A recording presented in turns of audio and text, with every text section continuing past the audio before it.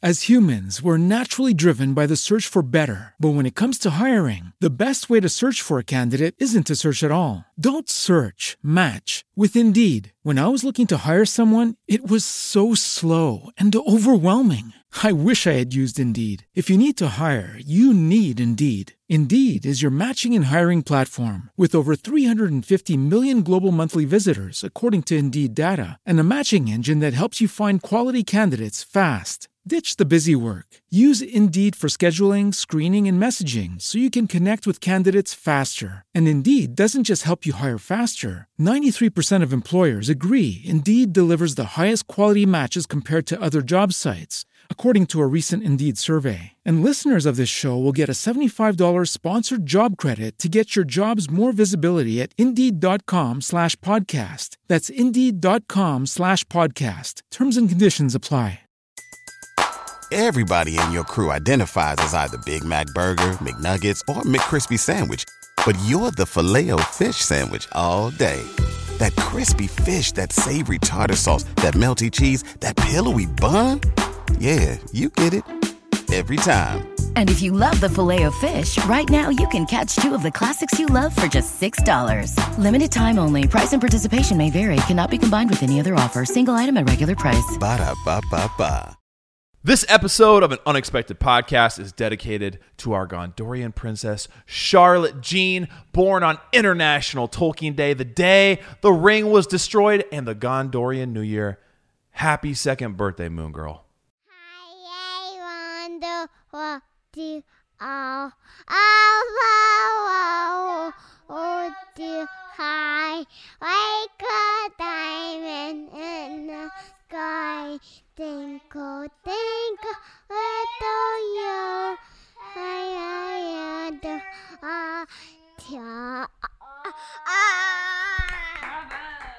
Hello, friends, and welcome to An Unexpected Podcast. I'm Paul. And I'm Randy. And we're talking Tolkien. We're coming to you from the Shire of America, the beautiful state of Ohio, in a little village called Amanda, and in the North Farthing in Gandalf's Pad. That's your place. Yeah. So is the blue still a go, or is it not a go here? I mean, well, this is kind of awkward. I wrote this like 2 weeks ago when the timeline was true for this. Right. So maybe what we could do is people could literally go back, listen to the first part, hit the 15-second button maybe once or twice, right, and then hear this part and pretend that, suspend belief that we actually had this conversation. Here it is. Here it is. Here it is. Yes, let's take... Because it was such a cool thing that lined up, dude. It was crazy. Okay. I know it was. Go back 15 seconds. Here we go. This week, friends, I'm back in Amanda. I haven't seen Lane's flesh, or Lane in the flesh, rather, since Thanksgiving. I'm not a mortician, but if my calculations is correct, by the way, it says is correct, that's just about how long it took Thorin's company to reach Lake Town. And if that ain't just another, I don't know what that word is, connection. Kooky. Is that an appropriate, is that like, my name isn't That's Ezra. a phonetic spelling. Okay. It's not. It's Paul. I'm warmly, I can't even speak now. I warmly welcome you. I was thinking of warm gravy. I don't know what, just something's going on here. Dude, the name game used to be my favorite thing to write. And just because, or do, I guess. But this has replaced it easily. Like, they the keep more getting ridiculous longer. I can make the... I know. And I don't know what to, And you're sworn to read them, and you don't read them before, which is... We need to continue that tradition, my friend.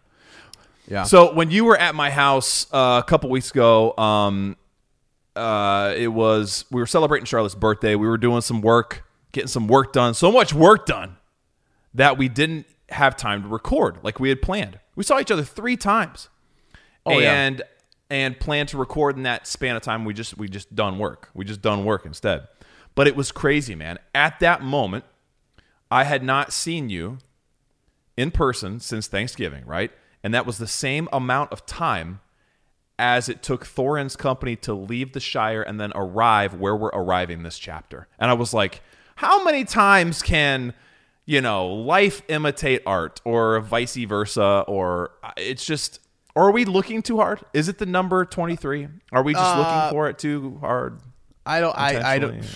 Well, it adds up for a reason, folks. We don't make this up. This is not something that we just decide. Lane didn't just wake up in the middle of the night and write this down. Math. Yeah, no. I do actually. I do, but not very well. I don't teach math very well. Yeah, you do teach math, don't you? I do my best. Math, right? I do my best. It's harder than you'd think. Actually, second grade math is pretty tough nowadays, man. Wouldn't want to teach it myself. I'll tell you that right now. So maybe that's why I'm seeing these numbers everywhere. So I'm trying to grapple with teaching, being a math teacher. I don't know. 2s and 3s. But 2s and 3s, baby. That's it. Just double it. But we warmly welcome everybody. It is also kind of fitting because we have some very exciting announcements and sort of a warm welcome to anyone who might be listening for the very first time. Uppers, new and old, from universes far and wide. So we'll get into that in a few minutes. But my friend, how are you? How is life? Let's do some quick counsel. Yeah, I'm doing wonderful, man. Honestly, just bump your mic there. Are you okay? I bumped the mic. I'm also trying to run the cable behind me. Not yet. It's freezing. It is freezing in Ohio. Someone turned the heat off. We were getting like Florida weather there for a couple of days, and dude, I was in my room today, and I tell you, when you lose your hair and shave your head, you don't realize you got to have a toboggan, as you call it. Yep. Handy at all times. Like I might as well start carrying one in my back pocket because if the temperature drops, I was in my classroom today with my coat on. At one point, I took my mask off and put it on top of my head, and I was sitting there just blowing my nose because my nose was running. Yeah. But yeah, it's freezing. It's freezing out. Well, I refuse to turn the heat back on. I will not do it. Don't do it. Don't do it. I will not. You better not. If you're watching the video version here, I'll show you this for folks at home. This is a big reveal here. Do you have a blanket? I am covered up in an R2-D2. Oh my gosh. Blanket right now because I am freezing. I am literally freezing. So anyway, there's that. And I mean, it's like an ultimate the sun has gone down and it is cold. It is cold in here, and all I have is that electric heater, and I'm not turning it on. There ain't no way. Plus, I also want to say that your choice of lighting is also very cold. You got cold light going on, baby. I mean, I don't know. I think that is subconsciously. I think it's Star Wars, but I think it's also the Fortress of Solitude. I think it is. That you haven't even told anyone that. Yep. But subconsciously, you're like, I need it to look like just a giant glacier in here. Just a big glacier where I can talk to my father and my home Earth, my home world. Are Seriously. you an alien? Are you an alien? I'm a Kryptonian. I'm straight up Kryptonian. That's what the K stands for. So let me tell you what that's what. Those lights will never actually. Whenever I have a son, I've always wanted his first name to start with a C, so I can call him CK. Clark Kent, CK. Why don't you just name him Clark? Clark Kirk. I probably will. That's kind of cool, actually. Yeah. Okay. But these lights have never seen green behind me, though. Just so you know, kryptonite. No, it's not welcome here. So I don't do green. But blue. Yeah, blue's my favorite color. So I thought that was a lightsaber reference at first, like ignite blue, ignite green. So okay. Oh no, no. Krypton though. Yeah. Kryptonium. Kryptonium. Yes. Yeah. Well, I didn't know which one I was saying. Oh, I always think of plutonium, which is real, and that's how you get the DeLorean back to the future. Oh, you're talking about kryptonite? Are you? Yeah. Okay. Yeah. What did I say? Kryptonium. Kryptonium. Is that a thing? What is that? Is that real? The people. That's what I meant. I meant the stuff. Kryptonite. Oh, that's funny. God, kryptonite. Geez, I got you. All right. Hey, no. To end this, I'm doing great, and I am happy that we're here. I am actually really excited about some exciting stuff. Let me squeeze the word exciting in there again. Stuff we have going on. So are you excitable as well? Are you excitable? I am. Some would say that. Could you even say? Oh, come on, dude. You can't set me up like that. I'll be a good boy. I'm actually trying to. I've heard that this stuff makes you smarter. This water I got here. Okay. So I'm trying to see if that works. Yeah. I've been a little foggy lately, so I figure smart water make me a little smarter. We'll see. I highly doubt it, my friend. I think okay. Cool. That's cool, because when I drink a Monster, I turn into a monster. So what are you saying about me now? Well, no, what I'm saying is you don't need it. I'm trying to build you up here. Oh, thanks. You're welcome. Thanks, dude. How are you, man? What's going on? Buddy, I'm doing great. I'm also very excited, or I'm full of anticipation, I guess is another way to put it. I'm anticipatory. Sometimes I think Tolkien would just really want to kill us.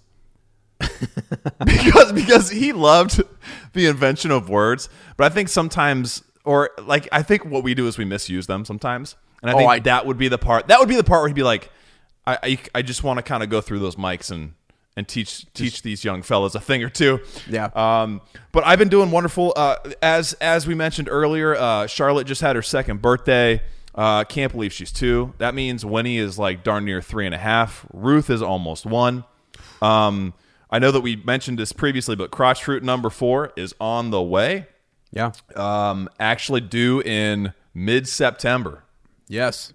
So, if we're on this trajectory of babies having like really significant Tolkien dates, which they all do, I mean, if we can schedule that delivery for 9/22, I'm not gonna be opposed to that. Now, I don't know, Sarah might have something to say about that, but right, she might. Yeah. I mean, but Sarah, come on now, help us out here. Come on, Sarah. I mean, but no, life's great.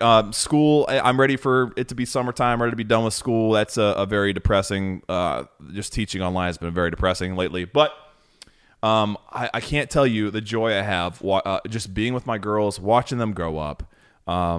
Getting to be outside has been really nice, especially with this nicer weather. I know we joked about it being colder, but it's been much nicer compared to like freezing cold and snow all the time like we had this winter. So we've been outside, we've been in the yard.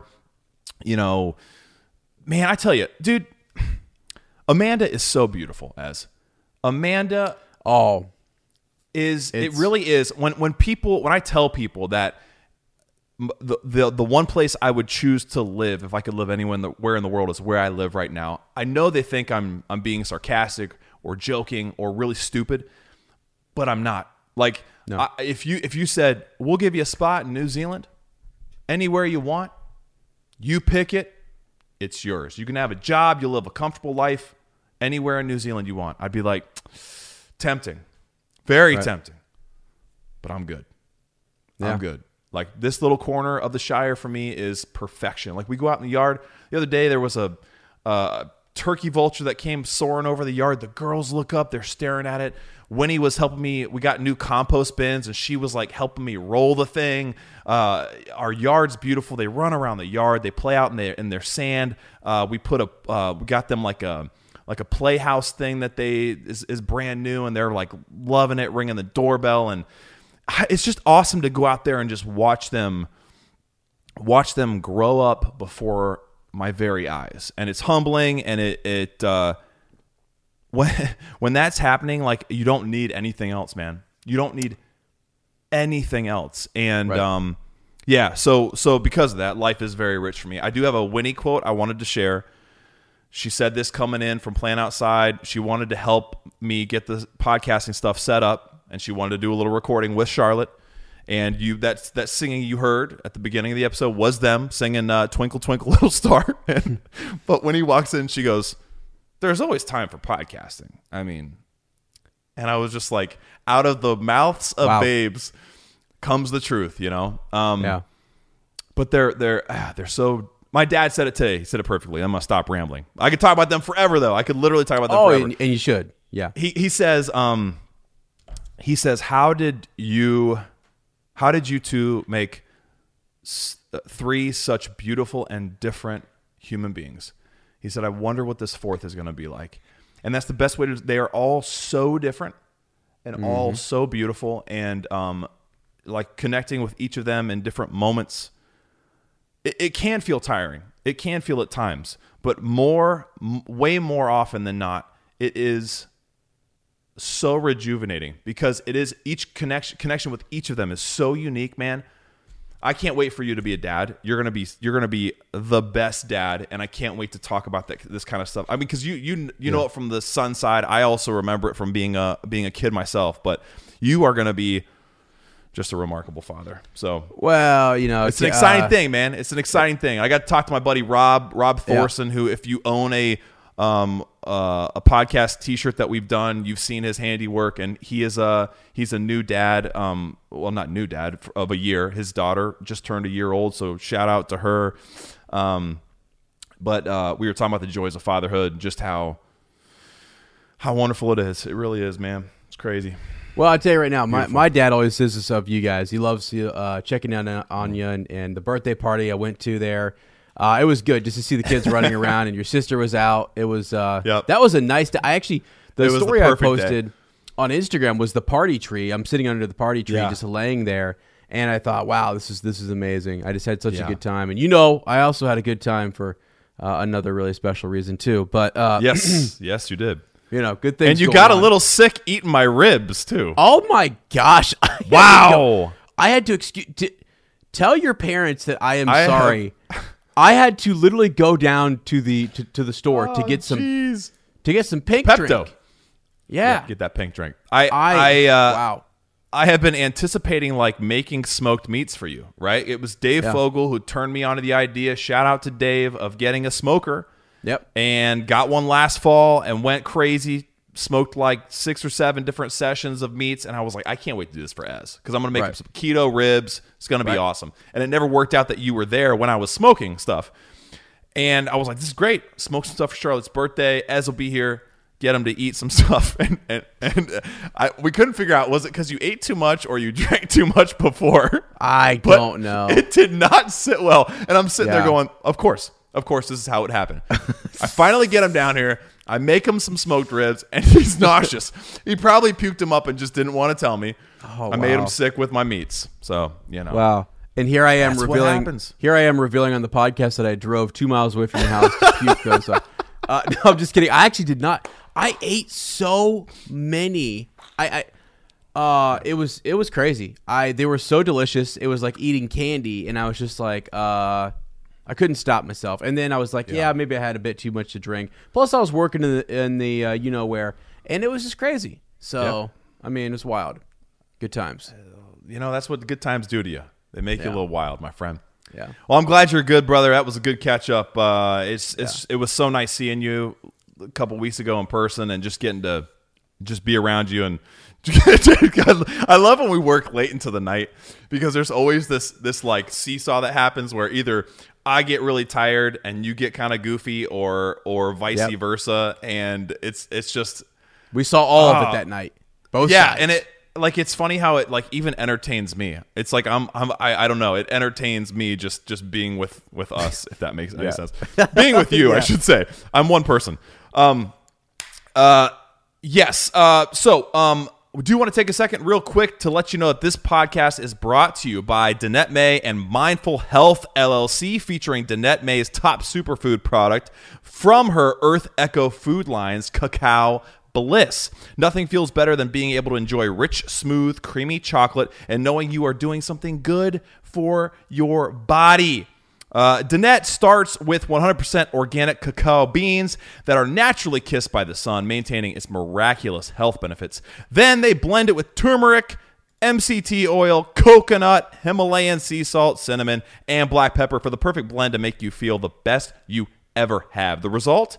Fall in love with a truly decadent, healthy, guilt-free chocolate, removing your cravings, facilitating weight loss, boosting your energy, and reducing your inflammation with one simple drink. Not only that, as this is why I knew you would love this product, all right? It's friendly for paleo, gluten-free, keto, vegan, and vegetarian diets. So whether you're Ezra or Baron, it's on the menu. For the last 8 years, they've been a leader in the superfoods market and are proud to have served millions of customers worldwide. Now, here's the awesome part, okay? When you use a special code we're about to give you, you get 15% off of the offering, all right? Go to earthechofoods.com/Minute Media. Use the promo code MINUTE, and you'll get 15% off of your purchase.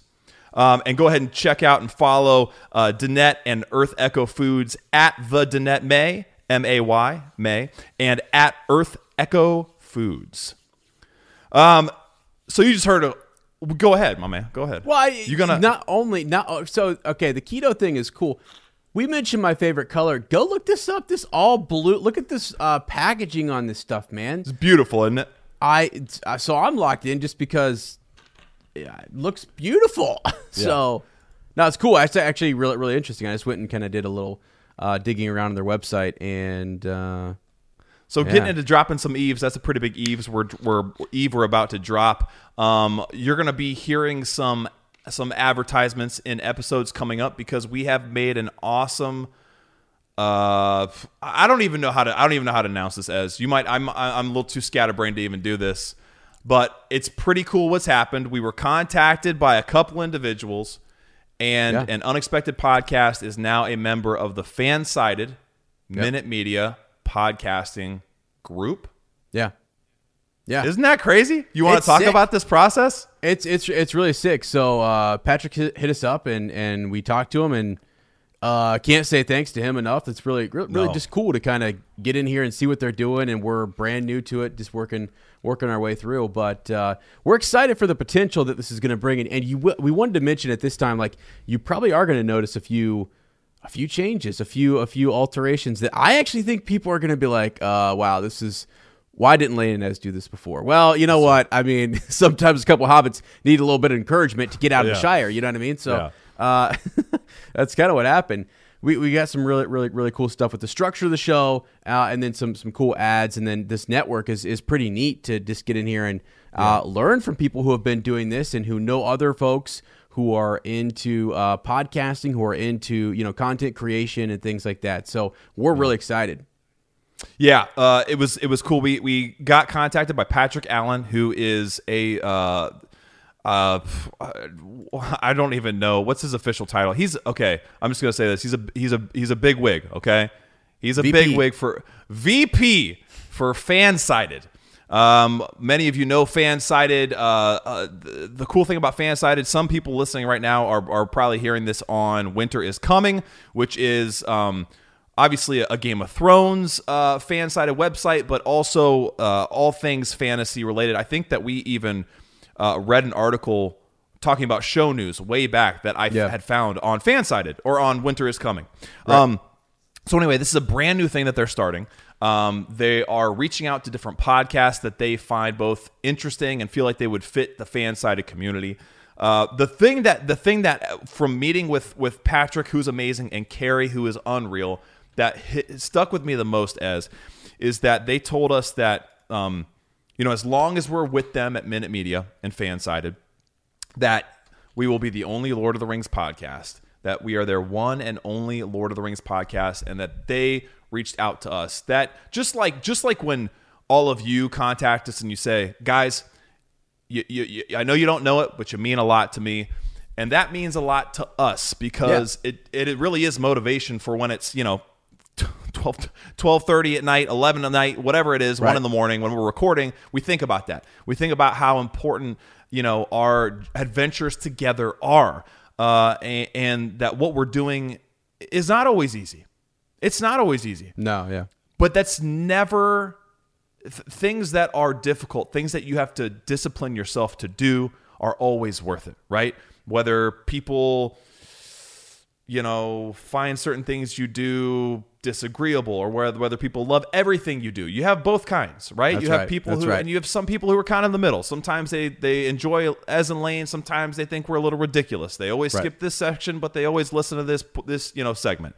And that's all good. That's all great. Yep. So anyway, that for me was huge. That made me feel like a certain validation. It made me feel like a definite or affirmation of our worth and what you and I do together on a regular basis. And then also just hearing his perspective as an artist.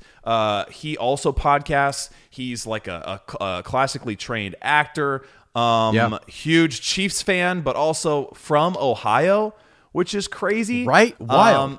I know. And it came out of the blue, and it just made so much sense. And the beautiful thing was that he told both of us was, I love what you're doing. I love what you're doing. Nothing is really going to change. But he said the cool thing is this has endless possibilities. And when Ez and I sit here and we think about that, we're like, wow, there's a show coming out. That's right. There's a show coming out. We have lots of adventures still to have in Middle-earth. What would a company like Fansided and Minute Media be able to facilitate between us and possibly people involved with the show. And by that, not because I would sweat through my shirt and probably not enjoy the process itself, but who would benefit from that is all of you. Yeah. All of you. It would be fun for us, yes, of course. But like being able to bring things that to you that are exclusive to you as uppers has always been something that we've tried to do, whether it's reaching out to Tammy Lane and getting to hear all her stories, or talking to the master Shane Runge himself and getting to hear his tales from behind the production of Lord of the Rings, or watching Tolkien as a group and doing like fun offbeat episodes that have nothing to do with a chapter or anything, or any of that stuff. So anyway, it got me really excited for that.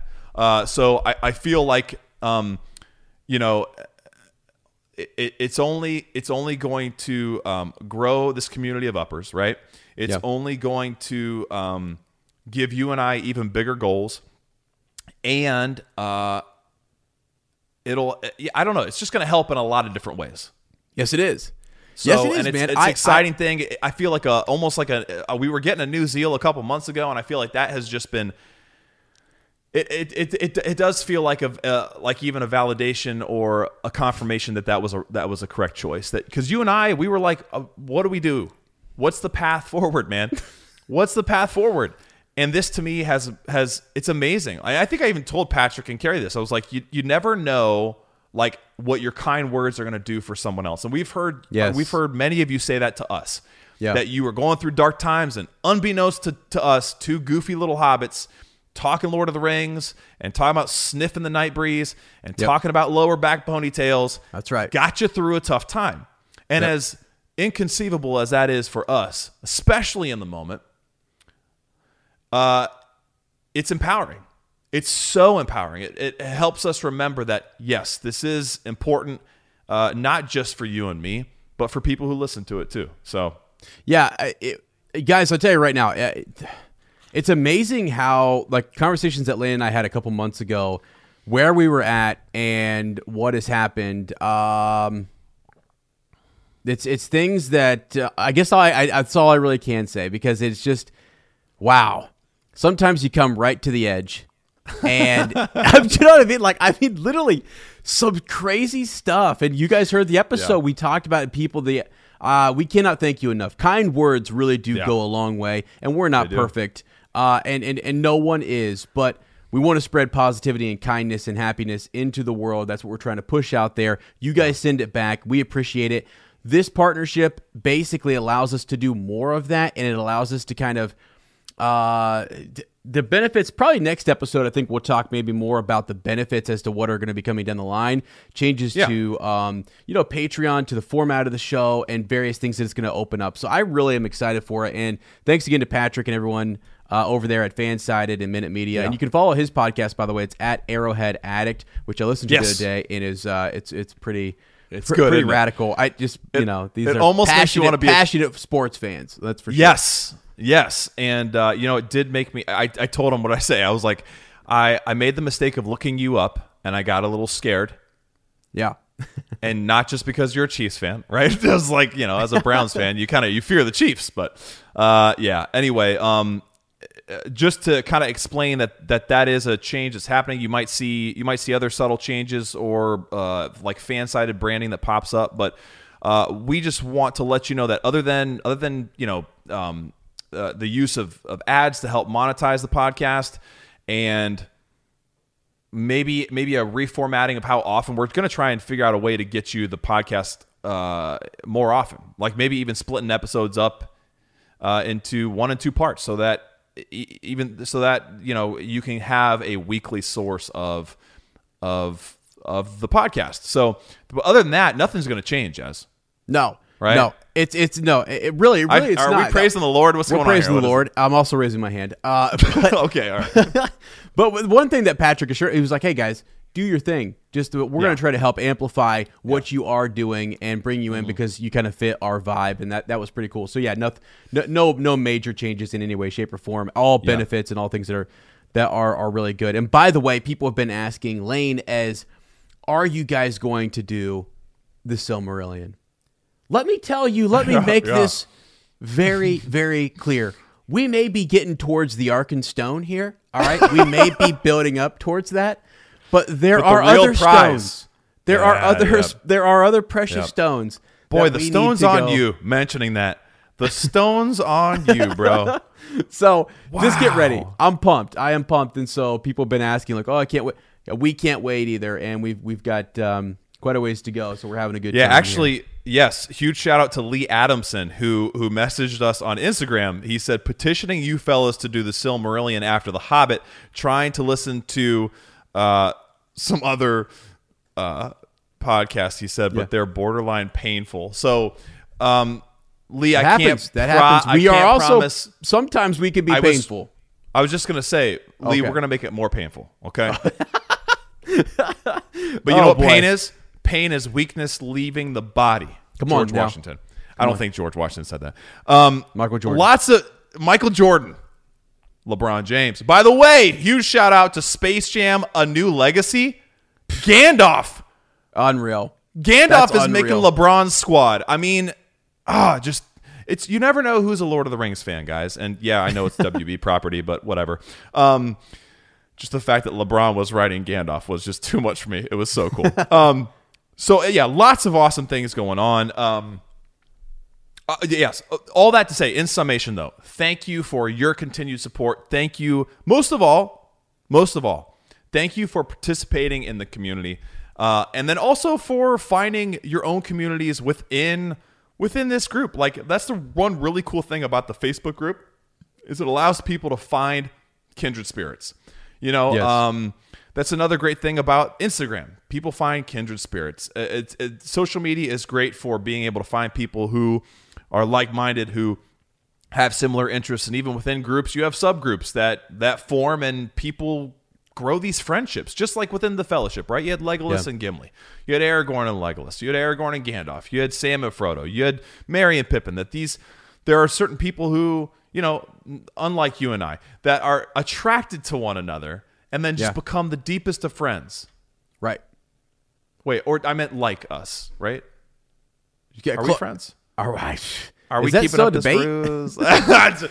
But yes. Anyway, but because of your support, that's you know, a huge part of why this is even happening anyway. So the honor is ours, but it is also yours, and we are honored by all of you. So thank you so much.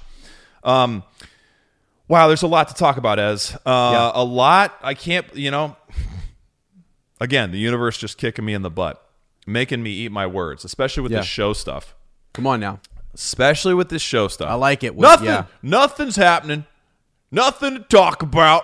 Uh-huh. Well, here's International Tolkien Reading Day, you jerk. Right. Eat this. So the couple of big things happened, actually. I believe it was before that. That one of the main actors from that first crop of acting announcements. I should preface this that we are into Droppin' Eves. Sorry, I'm getting too excited. We're into Droppin' Eves. We're going to talk about the show for a second, all right? So one of the main actors from that first crop of acting announcements, Tom Budge. Let me make sure I got that right, because we have definitely used incorrect names in the past of these actors, and I want to give them the credit they deserve. So Tom Budge, yes, was one of the very first actors who was announced for the Lord of the Rings Amazon show. Okay, Right. I'm just going to read this post. He made this post on March 14th, so prior to Loader on Prime's dropping of a location and a clapperboard. All right, clapperboard. Mm-hmm. So this is about a week before, 10 days before. He says, "Hello, loves. It is with great sadness that I am writing to tell you I have departed Amazon's Lord of the Rings television series. After recently seeing the first episodes shot over the last year, Amazon has decided to go in another direction with the character I was portraying. I must thank the creative team for their encouragement towards trying something that I believed was new, exciting, and beautiful. And I sincerely thank the extraordinary cast and crew for their love, support, and friendship over what has been a very difficult and unusual experience. Alas, some things just cannot be. Destiny, my mother, I thank thee. Kisses, Tom."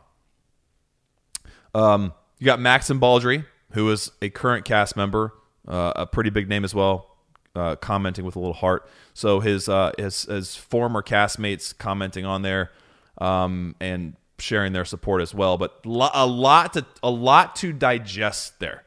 Okay, what Tom does is he reveals some things. First of all, very sad. Very sad this didn't work out for him as an actor.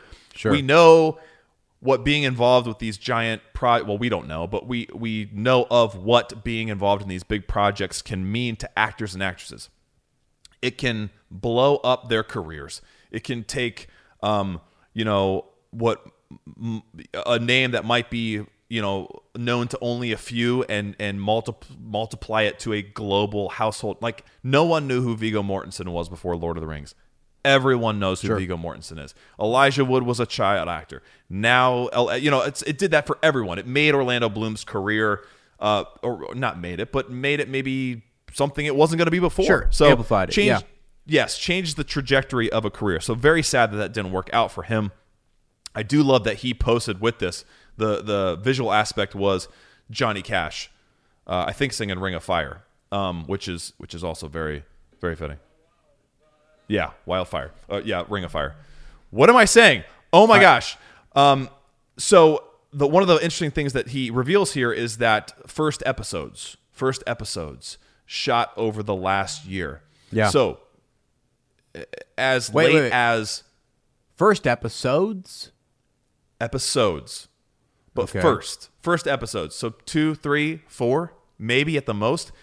And Amazon producers, high up executives seeing this, I'm guessing end of February, beginning of March to make a decision like this. Yeah. Maybe late January, okay? Let that sink in. That will also help us kind of figure out when exactly this is going to be, like at what time this will be released. It's probably going to be a while if they're just now seeing some of these first episodes. And what we read later, that they're going in a different direction with his character. Are they going to recast his character and then reshoot portions? Are they going to cut his character? I'm not sure how you could do that, especially if he was a character that they were trying something that he believed was new, exciting, and beautiful, and taking it seemed like taking some sort of risk with a character, right? Is right. The vibe I got, that this was something that was a bit of a gamble, and they watched the result and thought, it didn't really work out the way we wanted. So does that mean someone else is cast? That character is reimagined? Does that mean that character is cut? This is just, to me, this is like fascinating. This is, again, we're blowing things up, getting into the details, but that's just what I think. Sure. And then just and this might just be hindsight, all right? This might be hindsight. And I want to guard against, this is something that Patrick said he had heard as well, the kitchen, right? The noise in the kitchen. Yeah. You and I, we're just the kids' table, all right? Just at the kids' table. We might have gotten moved a table closer to the kitchen. Now this fan-sided table, you know what I mean? Yeah. But we're still on the outside. We're not by the kitchen, okay? Noise in the kitchen. I want to guard against that. Because when you make a cake, and when you make a cake that you described, a beautiful cake, it's messy, man.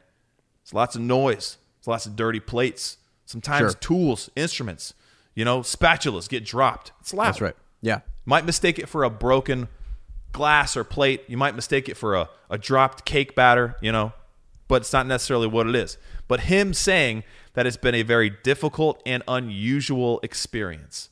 Now, I'm sure that is more of a result of where he is now, right? Sure. Of his character. Now, I'm sure if his character works out, he's not saying that it's necessarily a difficult and unusual experience, but it makes you wonder, like, what has this experience been like for these actors, for these actresses, for the creative process? Then it makes you wonder, like, did Tom Shippey really leave? Why would he have left? All these questions. I started asking all these questions. I'm like, what does this reveal about other things that we may have heard? So that's all I have. I think it's fascinating. I feel really bad for Tom. It makes me wonder all kinds of things. When are we going to get this show finally? What does this mean for the story? What were they trying? Like, what were they trying with this character? Who was the character?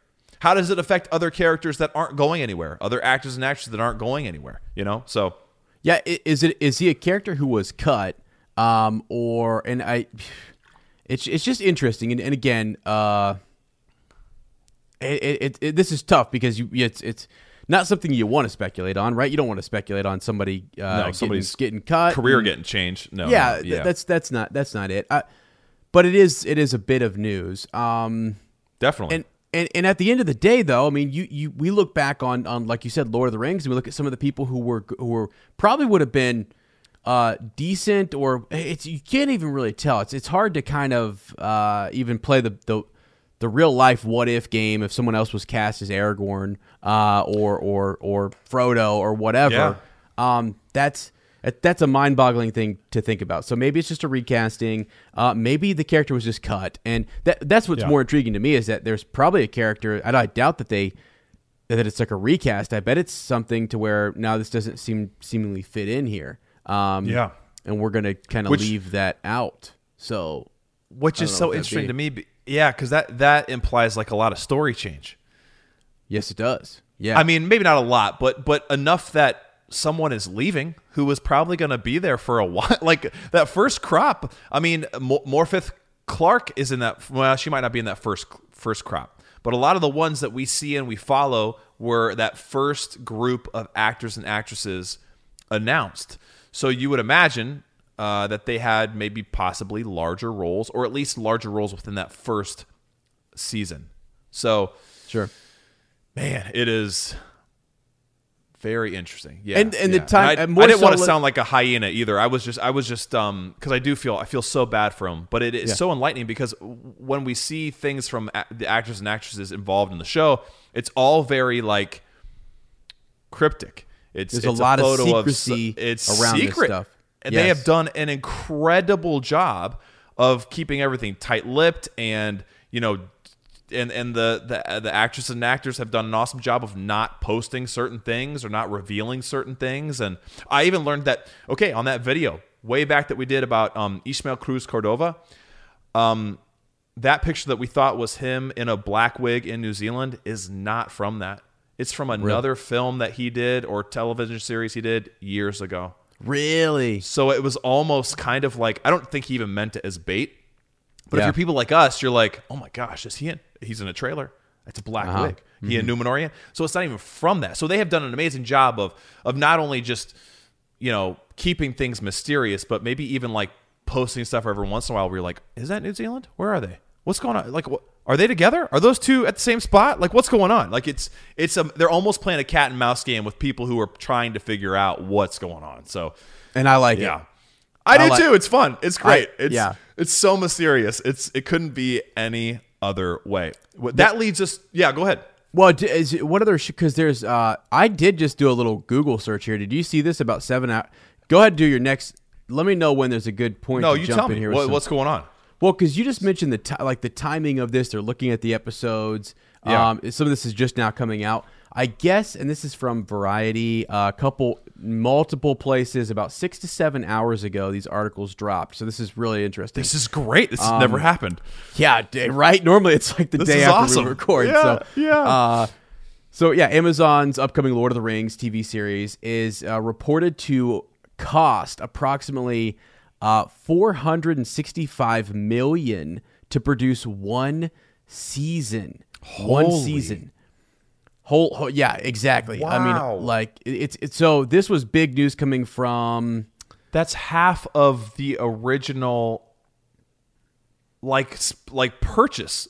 Yeah, this is insane. So this is oh my gosh. Stuart Nash, I guess the Minister of Economic Development and Tourism, told Radio New Zealand, quote, "This is fantastic. It really is. What I can tell you is that Amazon is going to spend about $650 million in season 1 alone." So that was a big number that was thrown out there. Yeah, it was $650 million, and then it looks like where it kind of broke down is around that four. Still, regardless, an insane amount of money here on season 1. So season 1. What I'm hearing is when you got that much money wrapped up in something, we're not letting anything leak, because here's the thing. you want the internet to boom. You want the water cooler conversations at work to go haywire. Nuts. And you don't want to reveal your hand on something, whatever it might be. So I am all for them keeping this top secret. You're going to put this kind of money in.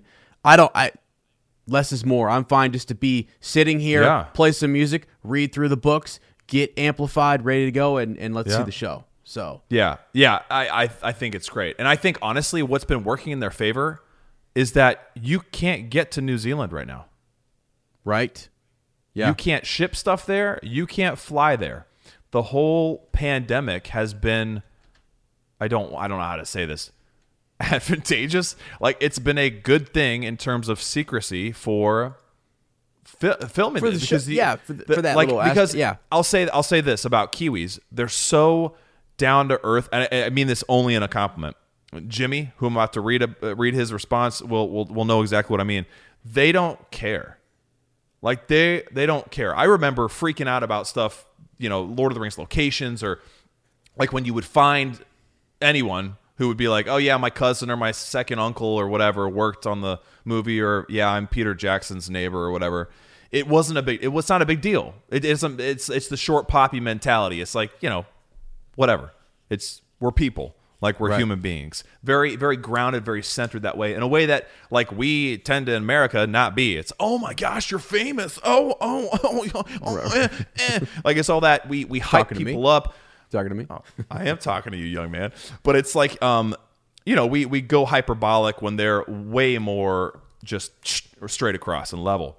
So those are the people that would be able to post things or say things and freak out about things, and they're not inclined to do such. Like, they respect privacy, they respect what this is going to do for New Zealand as well, I'm sure, in terms of like an economic impact. More, it's gonna, like, the tourism there is already nuts, but after these shows are released, it's gonna blow up, and it'll be brand new locations.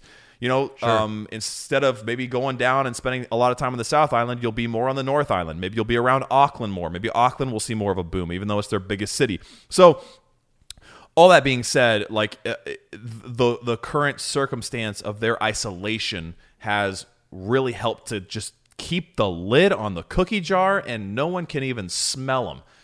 Don't forget the sniffing, but no one can even sniff the chocolate chips. Like, that's what's going on. So, this is funny that we're talking about this, all right? So that's a huge budget for one series, like one season, I should say. I'm using British terminology. But one season, $4.5 million. Yeah, $4.5 million to $6.5 million. That's insane. So my buddy James, James, my rugby friend, my first friend in Lancaster, he texted me recently and was like, hey, Lane, he sent me a TikTok, and I don't have TikTok on my phone. I said, dude, I can't see that. This is your buddy Lane. It's not your grandpa. So he was like, I said, tell me what it is. He's like, oh man, it's this TikTok about just a quick video reel on. You said, do you know anything about this Amazon Lord of the Rings show? You know about this going on? I'm like, yeah, James, I know about it. I said, I actually just went off on an episode talking about how I'm over talking about it because nothing new is happening and it's sort of at a standstill and it's super secret. So I'm just kind of like fed up thinking about it. I was like, what does it say? So he said a lot of stuff that I had heard before. Peter Jackson's involvement as a consultative producer, being filmed in New Zealand, all these different things. But he did say a couple, the budget, of course. He did say a couple things that I hadn't heard previously. I think we talked about this when you were down, but it'll be interesting to talk about here. He said that in that same, so laced within those grains of truth, or at least what we know to be true that's been reported, Peter Jackson's involvement, being filmed in New Zealand, around the Auckland area, budget, Amazon, blah. What he said was in there, they said 5 seasons, 10 episodes apiece, which lined up. Remember long ago there was this report that someone had put out there that said, hey, they're going to be 22 to 25 episode seasons. And we were like, that is like sitcom stuff. Mm-hmm. That's like half an hour episodes of your favorite whatever you want to, The Office or Seinfeld, whatever. That's what they did.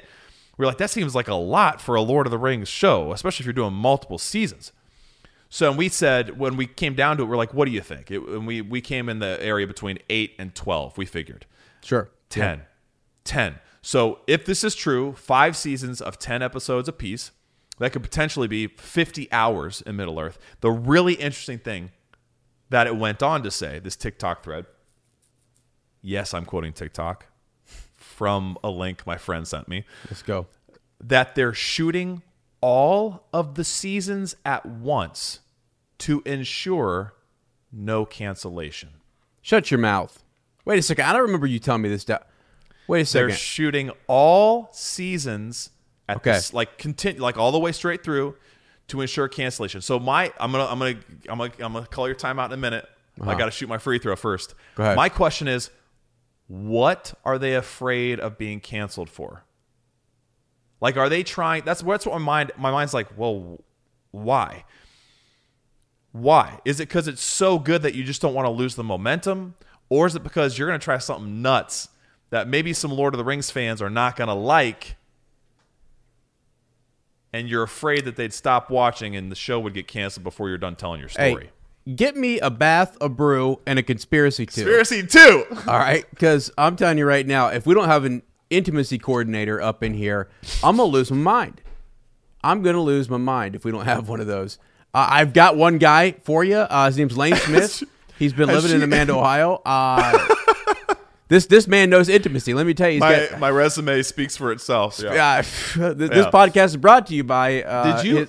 Yeah. But I remember you emailed the woman who is in charge of the intimacy coordination. Yeah. Did she ever get back to you and let you know, like, give you tips or anything? Or No, nothing. No, That's didn't. sad.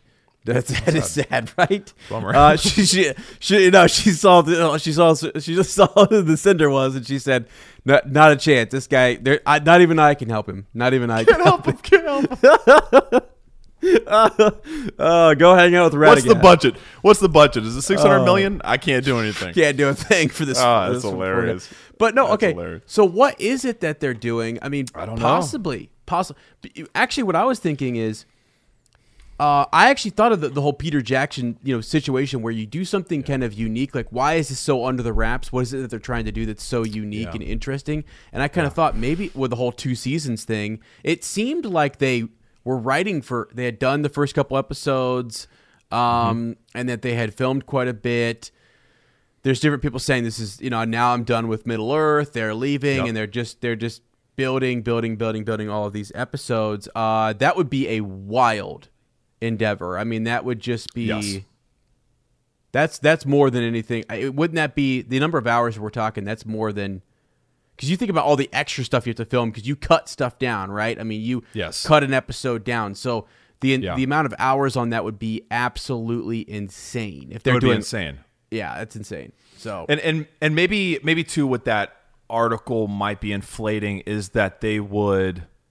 I mean, I guess I don't know, because the bulk of the trilogy was all filmed at once. They did pickups in between the release of each film. So they started filming in 1999 for The Lord of the Rings. They filmed all 3 films, obviously non-chronologically, and then after The Fellowship was edited and cut and released, and they started to work on The Two Towers, then they called the actors back and they filmed some pickups, additional scenes, even just certain shots they needed to add that they discovered they needed when they were in editing. And then they did the same before Return of the King in 2003.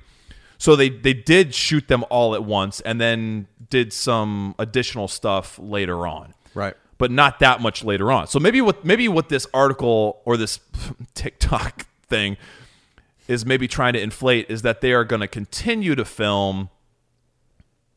Now, but that doesn't. Everyone does that. I was going to say continue to film after they've released the first season, but that's what all shows do. I don't know. I found it very interesting. There's that term to like make cancellation impossible was the implication that 5. Sure. Well, you're going to get 5 seasons because guess what? They're already done. They're already done. Whether you like them or not, we're going to release them one at a time, but we're finished. And yeah, you're right. At this rate, we wouldn't, if you're going to wait until they're all done, we wouldn't get season 1 until like 2033. Like, we're going to be old men. It's going to take forever. It would take forever. Yeah. They've been shooting for like a year.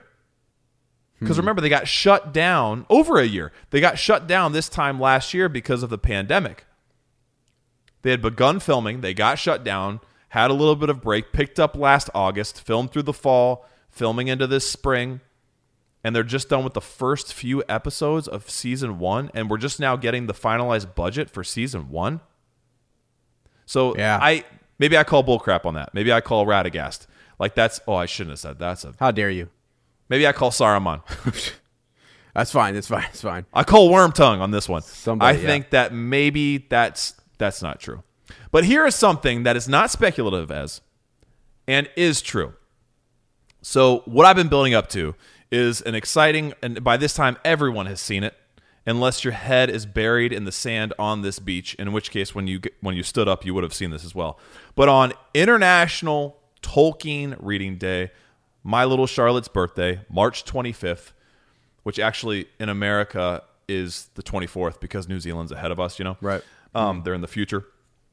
There was a photograph released on Loderon Prime's Instagram account, which had been, I think, pretty quiet since that second round of actors announced. Actors and actresses, that was that second wave that was announced, that also is very exciting, that we need to talk about at some point. But a picture of a clapperboard with a director's name, with a director of photography's name, obviously numbers, frame rates, all that stuff, and a title crossed out, blacked out, on a beach, all in black and white. Caption reads, "From all of us on set here in New Zealand, on set, filming."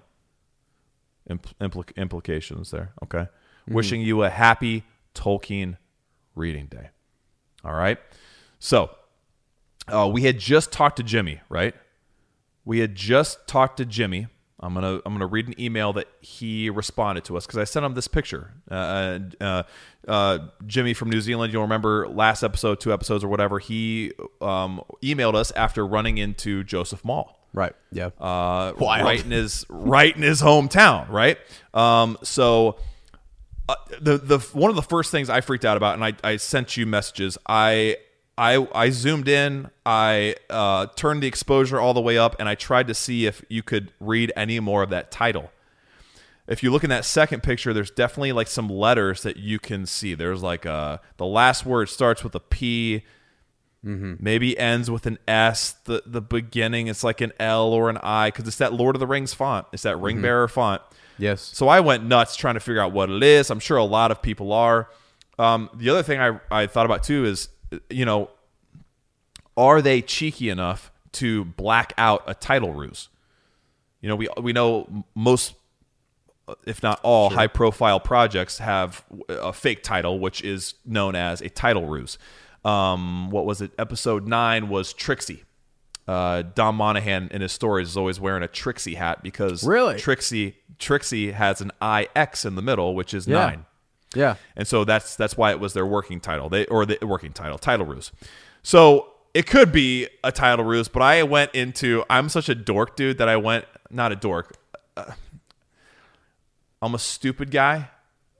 I'm not a dork because I don't have the knowledge. I went into like list of Tolkien words that started with P. Oh, perfect. And I was like, how many, like, is the last word a name that starts with P? And I found Pendelot, Pendelot, who was a gnome lord of Gondolin, according to the early version of the legendarium in the Book of Lost Tales. Then there's Pengolod, who was a lore master of the Noldir in Gondolin. I know that's first age stuff, but they're lore masters. Hold on. Could they be telling a tale? Hold on now. Things to come, or did they survive Gondolin and they're now in this? I don't know. Right. I don't know. So anyway, lots of speculation on the name. If you, again, we don't check social media that much anymore, but email us, let us know what you think. Do you have any speculations on what the name of is it a title ruse? What do you think? But the really cool thing too is we hadn't really known any other directors other than J.A. Bayona, who we're very excited about. We learned that he stayed on as a producer and is getting involved with like story arcs and creations and timelines and just a broader involvement in the project because he blew everyone's minds. So we have a new actor here, Wayne Yip. Okay?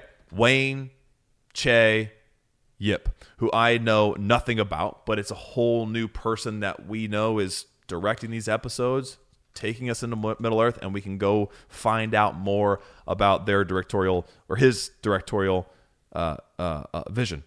And also cool seeing a director of photography as well, Aaron Morton. Yeah. Okay, so I sent this to Jimmy because I saw it and I was like, boom, that's the West Coast. We had just got done talking about that, right? Piha, past the Waitax, the west coast of Auckland, right there, outside the city. Crazy beaches, rocky cliffs, just beautiful. And actually, Sarah had reminded me of a hike we went on that was probably pretty close to this. And, dude, I have some pictures I could show you of just sheer cliffs going straight down. And we were just hiking on the edge of these sheer cliffs. But then there's palm trees, and there's all these different, like, lush green. And I'm guessing Numenor, like, is the West Coast, like you said. Like, you're the one who said this last episode. Is the West Coast of Auckland going to be Numenor? Okay. So I sent this to him because I'm thinking, I commented for us on that picture. I said, West Coast. Because it's like, I saw that. Yeah. I know that. I don't know exactly where that is, but I know someone who will. We know someone who will. Jimmy. So I sent him this message. He responded. He said, I'm pretty sure that's exactly what Gundrolf said. Gundrolf? I mean Dandrolf? Gamgrel? Something like that. So, man, when we get down there, we've got to have a beer with Jimmy. He said, bro, that's Bethel's Beach or Tehenga Beach in Maui, about 12 minutes up the road from my house. He saw that picture and said, I know exactly where that is. It's Bethel's Beach. It's Tehenga. Or wow. Tehenga. Excuse me. Also, I don't want to take up too much of your time, but he's at Queenstown, and he's possibly going to be moving there. And he sent me some pictures of where Aragorn and Theoden are attacked by the wargs. Anyway, so it's really cool. He just he's going to be moving. He's going to be getting out. He's going to Queenstown, another place that was huge in the Lord of the Rings trilogy filming. But he knows exactly where that is. Bethel's Beach, Tehenga. So very, very cool. He also did want to clarify, when he did see Joseph Mawle, he was not sweaty from filming. Sure. Yeah. I had assumed he had just gotten done shooting and filming. He was like, you guys are hilarious. He was out on a run. He's like an avid runner. And he was like, he had been out on a run. He was in running clothes and stuff, I'm assuming. So he wasn't filming. He said, I liked how you guys, kind of took that step, but it wasn't because of that. So there you go. Editing that. But anyway, just really exciting. Really exciting to know that they were there just a couple weeks ago. And they've spent, I mean, if Jimmy saw them or saw Joseph in that area too in like December, January, they've been there for a good chunk of time. Is that season in this 2? location? I mean, I don't know, Ez. It's so cool. It's all a mystery. It's fun to speculate on, but yeah, we don't really know. We have no more real hard facts than we had before. Is it Pendalot? Is it Pendalot or is it Camelot? It's something's pending. That's for sure. I think it's this show. Pendalot. So, here's the thing. Somebody asked Jimmy, like when you smell. You know how you're sitting out there, you're waiting for the cake to come out, right? And you can smell the different cakes. So is this? Yeah. Was he smelling season 2 cake or season 1 here? Because we've been smelling a chocolate cake for a while, and this is starting to seem like a cake. This is a carrot cake. Well, now I'm confused because I feel like I can kind of smell ice cream cake coming out, and you don't. I don't think you baked that in the oven, Ez. I think you know what happened if you baked an ice cream cake in an oven? You'd ruin it. Cast it in the fire. It'd be cheesecake at that point. Wait, is that how they make cheesecake? Do they bake ice cream? I don't know. I have no idea. Yeah, I don't know. Anyway, I know I rambled there. I went on far longer than I should have, but there was so much to talk about. Yeah. So much to speculate on. I think I even left some stuff out, but that's okay. No, we're fine. Just so exciting. So exciting. Oh, okay. So here's what Jimmy said real quick. He said, "Thanks for the shout out. Awesome that my news made you guys so excited. I should clarify because I forgot to put this in my email. He was sweaty because he was going for a run, and I managed to catch him at the lights. Apparently, Joseph is a really keen runner. Just so no one thinks that Joseph Mall is just generally a sweaty dude, and I get sued for libel." Okay. Yeah. So there you go. There you go. He was on a run, and he saw him at a light. Pretty cool, man. Yeah. Just seeing, one of the lead characters, one of the lead actors just running, on the side No of the big road. deal. Pretty cool. No big deal. Pretty cool. Yeah. Well, it's also pretty cool we have an insider. Let's just be honest. Let's call it what it is. We got inside sources on the island. Jimmy's gonna keep us up to date. Yeah. Our Numenorian insider. I love it. Yeah, I love it. Me too. So thank you for everyone. Hopefully that was a nice little entertaining bit of news. It's been a while since we've had, we have talked that long in show news, but it's been a while. Yeah. Yes. So it was nice to kind of sit there and speculate a little bit, and I think we're ready for the reread, my friend. Yeah. Let's do it. Let's dive into into the Hobbit here. Chapter 10. Chapter 10. Yes. So here's the deal, guys, with this chapter. Was this the chapter that was changed the most in the films? I would say, yeah. Really? I would say big time. I mean, remember in the movies, like, they were brought up through the toilets. Oh, yeah. They were kept secret. Shoot. And yeah. There was all this tension between Bard and the Master, and like, these dwarves shouldn't be here. They're a harbinger of bad things to come. We got a little bit of that, but not much. No, not honestly. Not much at all. It truly was a warm welcome. It was very warm. Very warm. Just a very warm welcome. Very welcoming. It was very cold. It was just very welcoming. It was, but get out of the barrels. They're cold. It's warm. I don't know what was going on. So this is cool. I love when we do these things because one day, if it's safe, when we're ready to retire from podcasting, which I've done 2 to 3 times, we'll release the doc so you guys can see all the maps in here because we got a sick map in here. Oh, yeah. Just looking at the Forest River as it comes out into Lake Town. So, yeah. This is all kind of, we're coming out of Mirkwood, the Elven King's Hall, right? We got in the barrels, and we made our way out. So thankfully, Bilbo, he does his job and saves the day, him man. Once again, Save the day. Saves him once again. Yes. So. Anyways, we get down the Forest River though, and I'm going to kind of just summarize this real quick. Actually, we have a summary. I guess I could just read a bit of this for you folks. Sure, buddy. So yeah, following the escape of the dwarves from the Wood Elves, Bilbo listened to the talk of the Raft Elves. He realized they were very fortunate to have escaped the way they had. He saw that the path that Beorn had told them to follow came to a, quote, doubtful and little used end at the eastern edge of the forest. So really, it's a lengthy explanation as to where, it's fortunate, right? There, it's almost it's lucky. Gandalf, when he hears about it, will think his anxiety goes through the roof, like, oh shoot. But at the same point in time, this ended up being a very sneaky way to kind of get through where they needed to get through, and it gets them actually a little further north, I think, if I'm looking at this map, right? As they come out of Mirkwood, it looks like they would have came out even a little further south, and it wouldn't have been exactly where they needed to be. So, ironically, they end up a little bit closer to the Lonely Mountain, Lake Town, and Dale and such, which just is pretty cool. So there's that. After a while, they came to a long lake, and by the way, this is a can't see the end of it. Kind of stretches right on up there to it's huge. Erebor, yeah, wild, right? So the long lake is there. Bilbo marvels at this. We know how hobbits are with large bodies of water.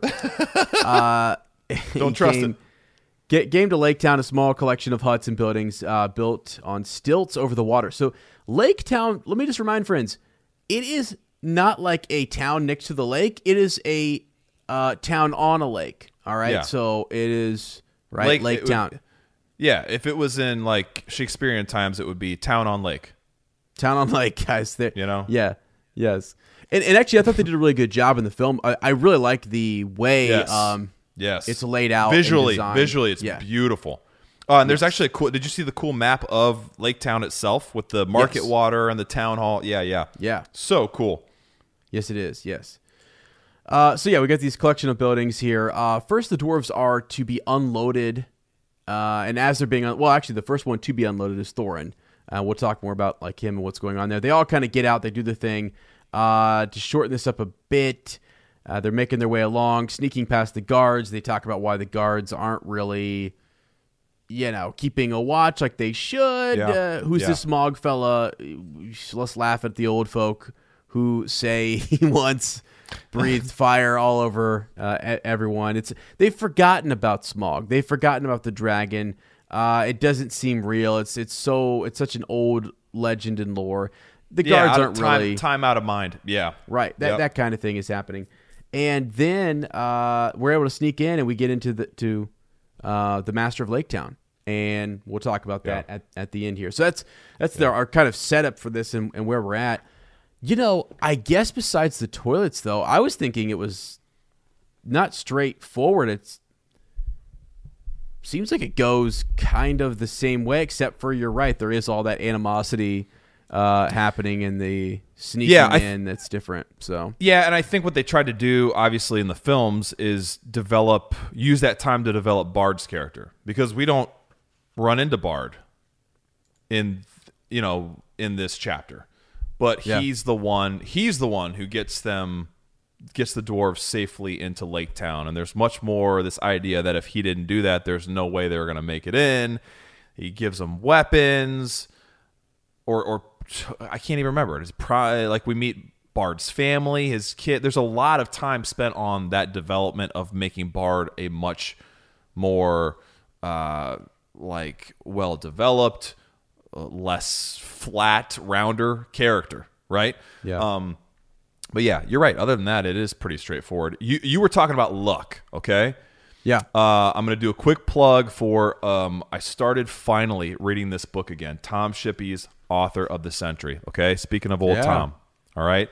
Mm-hmm. I need to get you this book. I haven't read this, I don't think, since high school when I did my freshman research paper on Tolkien. And he has an entire section. He goes through all of his work, and this whole book is like pretty much Shippey's thesis of why Tolkien was in fact the greatest author of the 20th century, which is, you think about all the prolific writers, sure, yes, and how fantasy. Right, the genre of fantasy, we take it for granted now because of what Tolkien did, but how fantasy was. There were academics who said Tolkien is not a great writer; he writes fantasy, and what he did for the fantasy genre to take it from kind of abstract. And in some cases, just like lists, almost kind of biblical in that way, just lists of names. Right. And see, like, for instance, the list of names of dwarves comes from this ancient Eddic poem, I believe, where there are all these dwarven names. He takes eight of the dwarves' names. He just takes from that list, changes a little bit, moves them further down the timeline, maybe makes them a little more English. Wow. But the name Gandalf is in there as well. So part of what Shippey was talking about was one of the reasons he decided to write The Hobbit in the way he did was he saw this list and he's like, that name's not right. And for us, we're like, oh, cool, Gandalf is in that list too. That's where you got the name. Sure. But all these other names, are, from a philological standpoint, they're all, that makes sense as a dwarf. Those all make sense as a dwarf. And I can't understand it because I'm a dummy. But this name, Gandalfr, has the root Alvar in it, which is elf. I believe it literally means elf with a wand or elf with a staff. And so he looked at I knew you would love this. So he looks at this. He looks at this list and he's like, how did this elf with a wand, elf with a staff, get mixed up in this list of dwarves? How did that come to be? And so his genius mind, the trick he used was, I'm going to tell a story of why they would be in the same list. And that the Hobbit takes this historical, mythological list that you can go look up and may have been real names. We don't know. And says, okay, this is the story that informs that list. My story makes this list even more true. And vice versa. This list makes my story more true. Makes The Hobbit, in a sense, a true story because it takes these things. So, but anyway, okay, before you respond to that, he mentioned luck, okay? Because you just brought up luck, and I wanted to bring this up because we think of luck as this thing that, hopefully I get this right too. We think of luck as chance, right? Mm-hmm. And so another thing that Tom Shippey does is he goes through and he analyzes all these devices, all these words that Tolkien uses. It's amazing. I'm getting you this book, bro. I'm going to Amazon it to you because it's amazing. Like I want to go back and re-record stuff because I've learned so much. Anyway, he talks about luck and the way Tolkien uses it as distinctly and carefully different from chance or commonplace good fortune. He goes to the more original meaning of luck. When he uses luck, what he's talking about, a different concept altogether, one of an almost religious nature. Almost more like what did like the founding fathers call it? Providence. Like instead of luck, it's some higher power, some higher beings, destiny, right? We always talked about it, decision versus destiny, or both during Lord of the Rings, that it's more of a power like that. So I just thought that was interesting. He brought that up. Luck, the word luck was Old English in origin, and it's an obscure, its etymology is obscure. We don't even know where it came from. And the reason he associates it with hobbits is because that once again it's an ancient belief that had survived into modern times unnoticed, just like hobbits. Isn't it crazy? So anyway, a little plug. If you haven't ever read, I know a lot of people who are listening have read that book, but if you haven't, or it's been a while, like it's been for me, go pick it up, read it. It is so good. It's just like. And the way Shippey analyzes Tolkien, too, he's a master himself. Shippey's a master himself. But, like, you just digest this stuff. It's like, it literally feels akin to eating a good meal. Like, you go through it slowly, you analyze what he says, you're like, holy crap. Like, it's one of those books you read where you feel your brain getting a little bit bigger. You're like, okay, wow. Like, he breaks it down in such a way that pushes you, but he doesn't leave you behind. You know what I'm saying? Like he does it in a way that you're like, okay, wow. And it just, what he's doing, especially in this section. So he has a section about Lord of the Rings. He has a section about Middle Earth in general, concepts of evil. I mean, it's a 300 plus page book.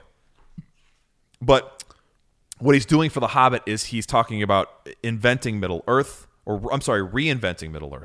And the way what it does is just it fleshes out all this deeper meaning that you would read through The Hobbit, and a lot of people do. You know, and we at times it is easy to take lighthearted, but to think that he is grappling with and planting seeds for much bigger things, right? That lead into the Lord of the Rings. That he had already written some of the. As humans, we're naturally driven by the search for better. But when it comes to hiring, the best way to search for a candidate isn't to search at all. Don't search, match with Indeed. When I was looking to hire someone, it was so slow and overwhelming.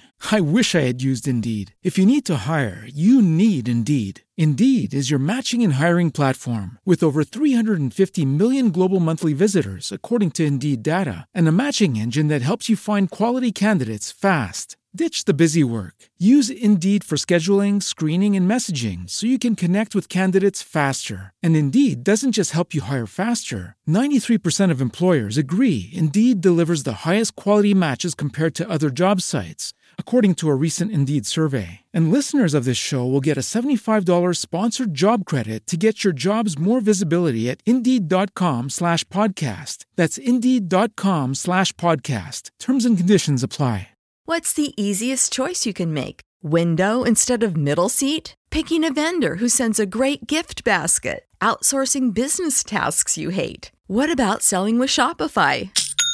Whether you're selling a little or a lot, Shopify helps you do your thing, however you cha-ching. Shopify is the global commerce platform that helps you sell at every stage of your business. From the launch your online shop stage to the first real-life store stage, all the way to the did we just hit 1 million orders stage. Shopify's there to help you grow. Whether you're selling scented soap or offering outdoor outfits, Shopify helps you sell. Wherever and whatever you're selling, Shopify's got you covered. Sign up for a $1 per month trial period at shopify.com/try. Go to shopify.com/try now to grow your business, no matter what stage you're in. Shopify.com/try. These ancient tales that would become the Silmarillion. So he's drawing upon that, connecting it to this, also finding philological influences and things that he knows of in mythology and bringing that in and using that as like background to tell this story. It's just crazy, man. It's crazy. That is crazy. I'm blown away by the idea that you would go tell a story about, you find an ancient list. Yes. Yep. And this name seems out of place, but we don't know anything about it. We're not really sure why that individual was placed with these other individuals who all seem family, like related, of the same group. This one is a guide, is maybe that as you're interpreting the list, you start to think, with a dwarf.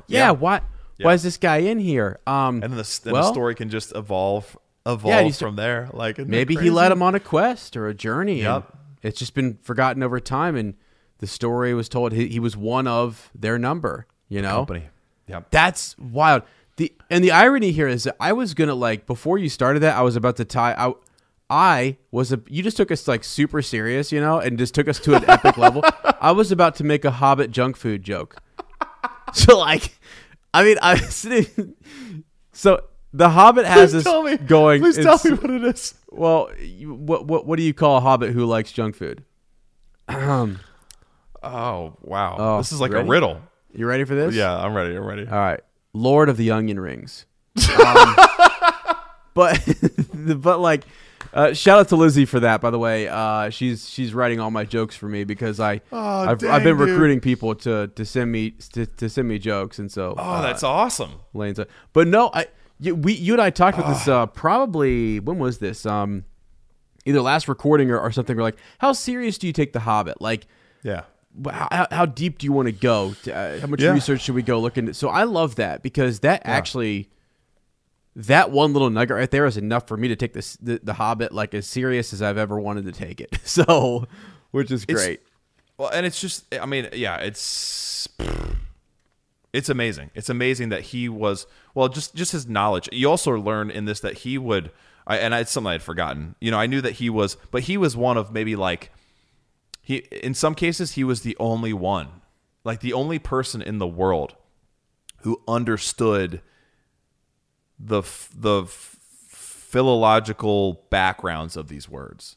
He wrote definitions and etymologies for the Oxford English Dictionary. Yeah. Yes. He worked for them for a time. He was their expert on what is the history of this word? Where does it come from? How do you know? He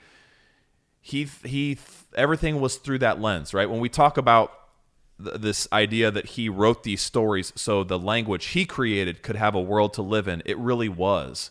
That really was his impetus for writing these stories, was so that his languages and his love of history of words. And it's something that he hated that no one else took seriously. He was he would mourn the fact that languages were dying, that languages were becoming less complex, that vocabularies were being lost, that origins of those words were being lost, and that it wasn't taken seriously. So there was actually just a major article out. I don't remember where this was, because I teach reading class and etymology and just Latin, looking at Latin roots and morphology and things. And we read something.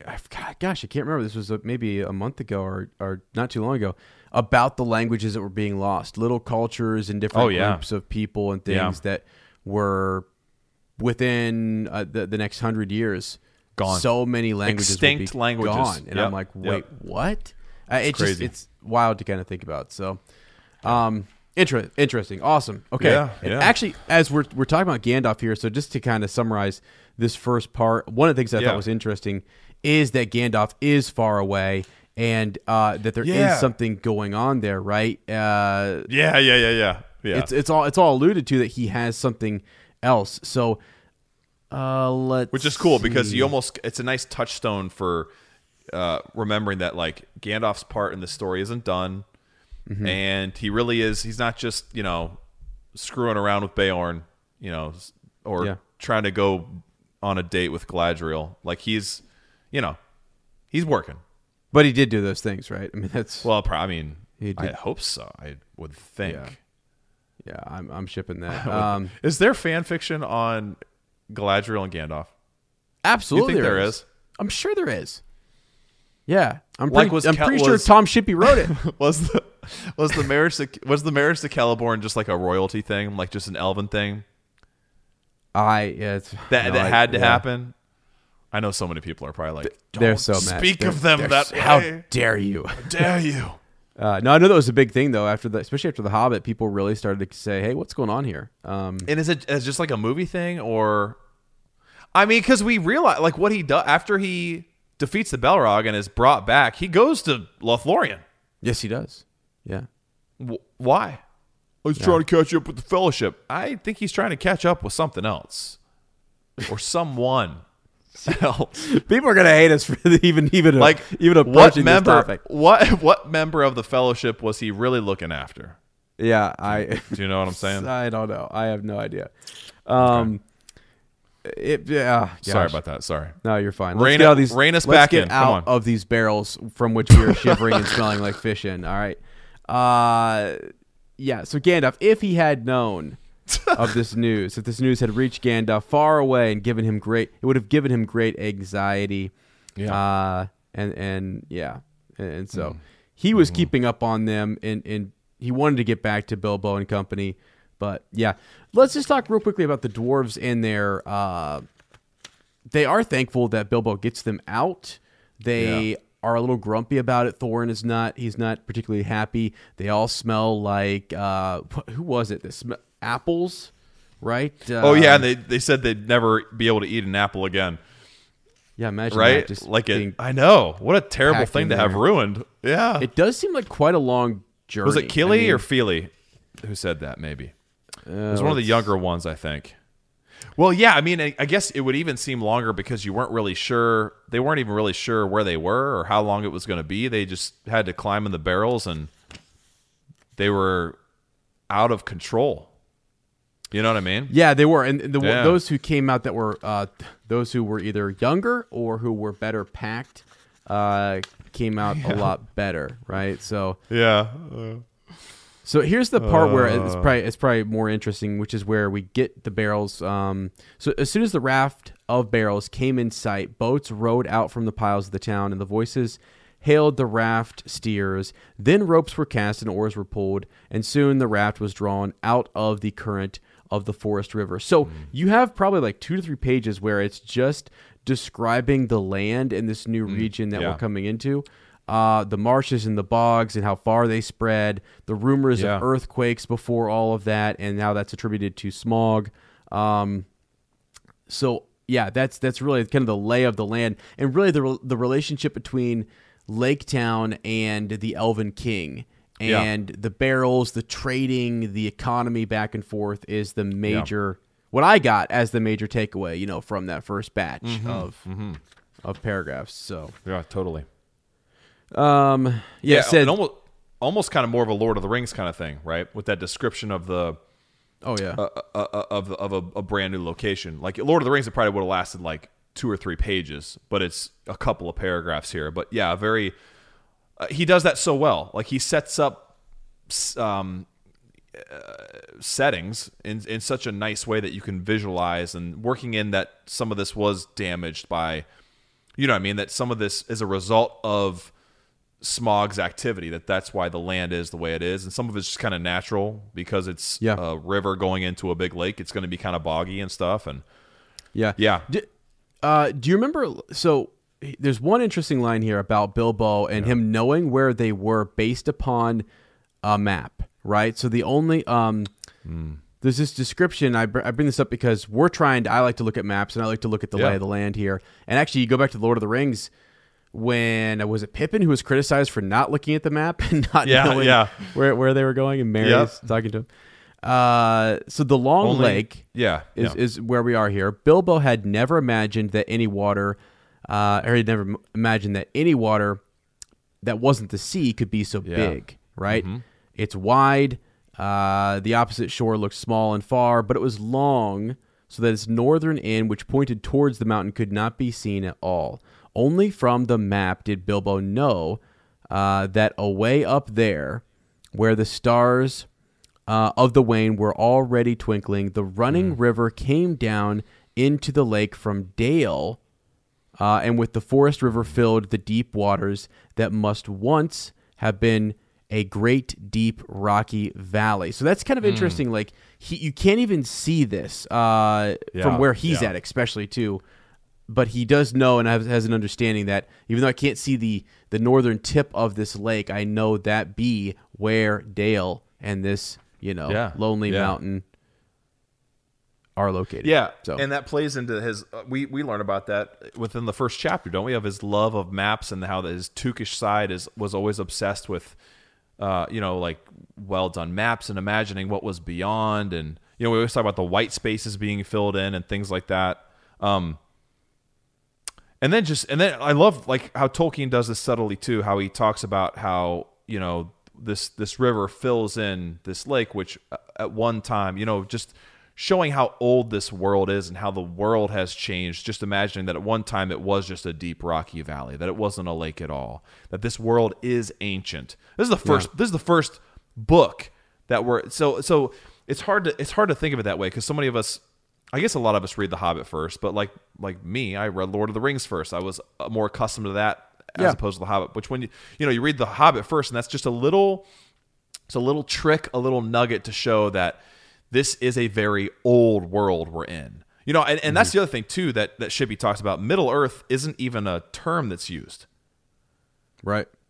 This is we eventually know that this is Middle Earth, but right now it's like, where is it? Is this another universe? Is this the world but long ago? What is this? Isn't that nice? Yeah, it's not. That you have to kind of wonder and it fills you with wonder, and I guess in a lot of ways it helps put you in the shoes of Bilbo in some sense because he's filled with wonder so often and out of his comfort zone and his depth, so to speak. Yeah.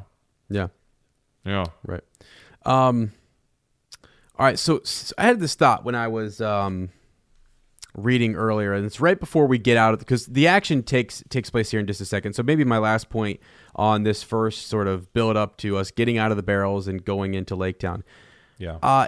They're describing Dale, describing some of the rumors and things with Durin folk. And what may happen in the future if they ever come back and the mountain and all this kind of stuff, right? So let me just read this a bit here. A great bridge made of wood ran out to where on huge piles made of forest trees was built a busy wooden town. Not a town of elves, but of men who still dared to dwell under the shadow of the distant Dragon Mountain. So... this is a town, not of elves, but of men, who, by the way, dwell under the shadow of the distant Dragon Mountain. Yeah. This actually made me think, like, if you're Tolkien and I don't know, and this is probably not what he was thinking, but what I thought of, I don't live near a volcano. I wouldn't live next to a volcano. People do though. A sleeping dragon. I mean, it's the same as a volcano. Yeah, and it's same thing. and people, what you hear is from some of the folk who were around when the mountain last erupted. Like, look, it's real. That thing will actually. Don't go too close. Don't upset it. Don't whatever. It actually has the capability of going off. Yeah. So I thought to myself, that's just like a volcano. This is crazy. Yes. You know, they're right here in the shadow. Matter of this. Matter of time. Yeah, I mean, I guess. Anyway, just interesting. Do you think? Well, no, that's a awesome comparison because how many people live next to volcanoes? Or, dude, like the whole theory of when Yosemite goes. Like when Yosemite blows up, we're all screwed. Like it's gonna destroy but it's like, nah, it won't happen to us. It'll happen. Yeah, somebody else. It'll be so far past our time. Like we might not even be around anyway. And it's like, but it could happen anytime. Nobody knows. Like it's unpredictable. And a dragon is the same for sure. I also was thinking as you're talking, I'm like, okay, so volcano, fire, dragon, fire. This town could have been built like, a couple miles on the ground, right? Mm-hmm, on Earth. Mm-hmm. Come on. So I think to myself, is this whole water thing, is it like a false sense of security? Is it a safety blanket where you're like, what is the opposite of I know that, we're building wood structures here, but what is the opposite of fire? It's water, right? Yeah. Like maybe part of the rationale too is, well, we might lose our town, but we can jump into the water, and who knows if this great fire worm can go into the water, and for sure his fire breathing would be extinguished, so we could swim away and maybe, not have to leave this area that we have come to love, but be able to, survive if we're attacked, kind of a deal. That's really interesting, right? Yeah. Look, there's a possibility that a dragon might come down here and breathe a bunch of fire on us, but don't worry, we got this lake. All right, got a fire department. So, right do you think they're running? You think they're running smog drills? Like, all right, kids, run out, and jump in the lake. I mean, grab your buckets. A little insensitive, but no, I mean, you never know, man. I mean, smog drill. Here we go. Yeah. Oh, I forgot it was the end of the month. We got to get our smog drill in. They're giving the announcement out to the teachers and the principals. Look, it's the bell. They just ring the bell. That's what don't be alarmed. We got a guy with a kite out there. It's not smog. We're fine. We're all fine here. Could you imagine? That'd be awesome, dude. It's crazy. That'd be it's awesome. Crazy. But you know what? They weren't running these. So they might have been running the old smog drill, but they were not running the Durin's folk returning drill. No, you know they were unprepared for that. They were unprepared for that. They were unprepared for that. Although it says that men did remember. They sang old songs of the dwarf kings of the mountain. Yeah. Thor and Thrain of the race of Durin, and the coming of the dragon and the fall of the lords of Dale. Some saying, too, that Thor and Thrain would come back one day, right? Yeah. And basically reclaim the gold, and that gold would flow in the rivers. In the films, we kind of catch a glimpse of this, not through song and ancient tales remembered, but through, like, the tapestry. Remember the tapestry that Bard finds that has, like, Thorin's lineage. Well, not Thorin's, but Durin's lineage on it. And it's, Bard who puts two and two together that I have a bunch of dwarves trying to sneak into, Esgarath, right close to Mountain Town. Yeah. Worm Town. Worm City. I'm sorry, I got distracted because you said tapestry, and I was thinking, what kind of dance is he talking about? Oh, man. What is he talking about? I could, for the life of me, not figure out. Oh, yeah, the blanket looking thing. Got way it. Back. Richard George. Shout out to Richard George from Chicago. Oh, my God. An old-time upper who just got a kick out of the tapestry debate. Which one is it? I don't know. Honestly, when you say them that quick, I know, like side by side, it really throws me. And it's when you see it spelled, you're like, "That's." The funny thing is, I know people. They think we're joking. They think I'm joking about it, but we're not joking. Yeah, sadly, it's all too true. Yeah. So. Yeah. But let's. That's as his real dragon. That word. That's your real dragon. Oh wow. I live in its shadow every day. I can't believe you brought it this close. It was a drill. I totally failed. I was just like, I'm never going to a castle because I know they hang those on the wall. I'm not saying that word. Right. Yeah. All right, here we go. Moving on into Lake Town. The Forest River takes us there. We get out of these barrels. As I said earlier, Thorin is not too happy, not too pleased. But he's happy to be alive, right? Right. Bilbo does save them, and eventually, after the groaning and the moaning, they're going to be just fine, right? Yeah, and he asks him kind of crossly. He says, well, are you alive or are you dead? Mm-hmm. Mm-hmm. And we see this hobbit, like, who, at first they mocked him and they said he's more of a grocer than a burglar and all this stuff, and he was totally intimidated by that, and probably rightly so back in the Shire. And here he is, they're fussing and moaning again, and he just puts them in their place. Yeah. Are you still in prison or are you free? Right. Right. Yeah. So they're thankful. Eventually, after a while, they just take some time. They're grumpy. Dwarves are grumpy. Yeah. Took a little time. Dwalin and Balin also not happy. Isn't it also Beaufort? Yeah. Yeah, isn't it also kind of funny because they were the ones warning Bilbo of like all these dangerous things we're going to encounter? Yeah, right. They're like the classic like talking them up, and then they get in the situations. They're like, "Oh, this is terrible. Oh, I didn't think this is awful." And it's like you could see Bilbo just going, "What? Isn't this what you guys said it was going to be? Like, who's complaining here? You guys were laughing at me. Yeah, I've saved you guys twice now. What's going on here? Yeah. Oh, I own your butt. Okay. Right. Spiders, me, magical ring, sting. Yeah. No big deal. This sounds like my company, actually. Okay. Could have left you guys. Could have went back home. Could have left with the Elven King. Yeah. Yeah, so. Bro. Leaves. Anyway, dude, you just left leaves, Elven King, crown. Oh my gosh. Wow, you're so deep. I don't even know it. Sometimes, right? I know. I just get lost in your eyes, dude. Wow. That's just the blue lights by me, dude. It's the blue lights. Well, there's just so much blue that I just get sucked. I get sucked in. All right. Wow. It's a Blue Lake. We're moving on, friends. Philly and Killy, they're the younger dwarves. They're doing just fine. Here we go. The apple smell.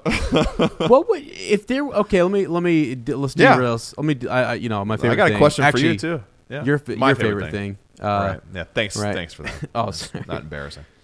To derail the podcast here. Yeah. My last barrel. aside. A barrel, right? Yeah. Full of what? What would be like? I don't think apples would be that bad. I was thinking like fish. Nah. Would be like that was a pretty good. Yeah. In the film, it's all the association of like you're gonna feel sick, so you're gonna associate feeling sick with that food. I'll tell you what. I'll tell you what didn't have the effect on me. You want that? Yeah. I was thinking about this. I was thinking about telling you this on an episode the other day. This is magical. Christmas of my 12th year on this earth. I don't remember what year that was. I think I was 12. I remember like being too cool, So I had just gotten a TV in my room and I was watching Scrooged on TBS. Mm-hmm. I think it was Christmas Eve.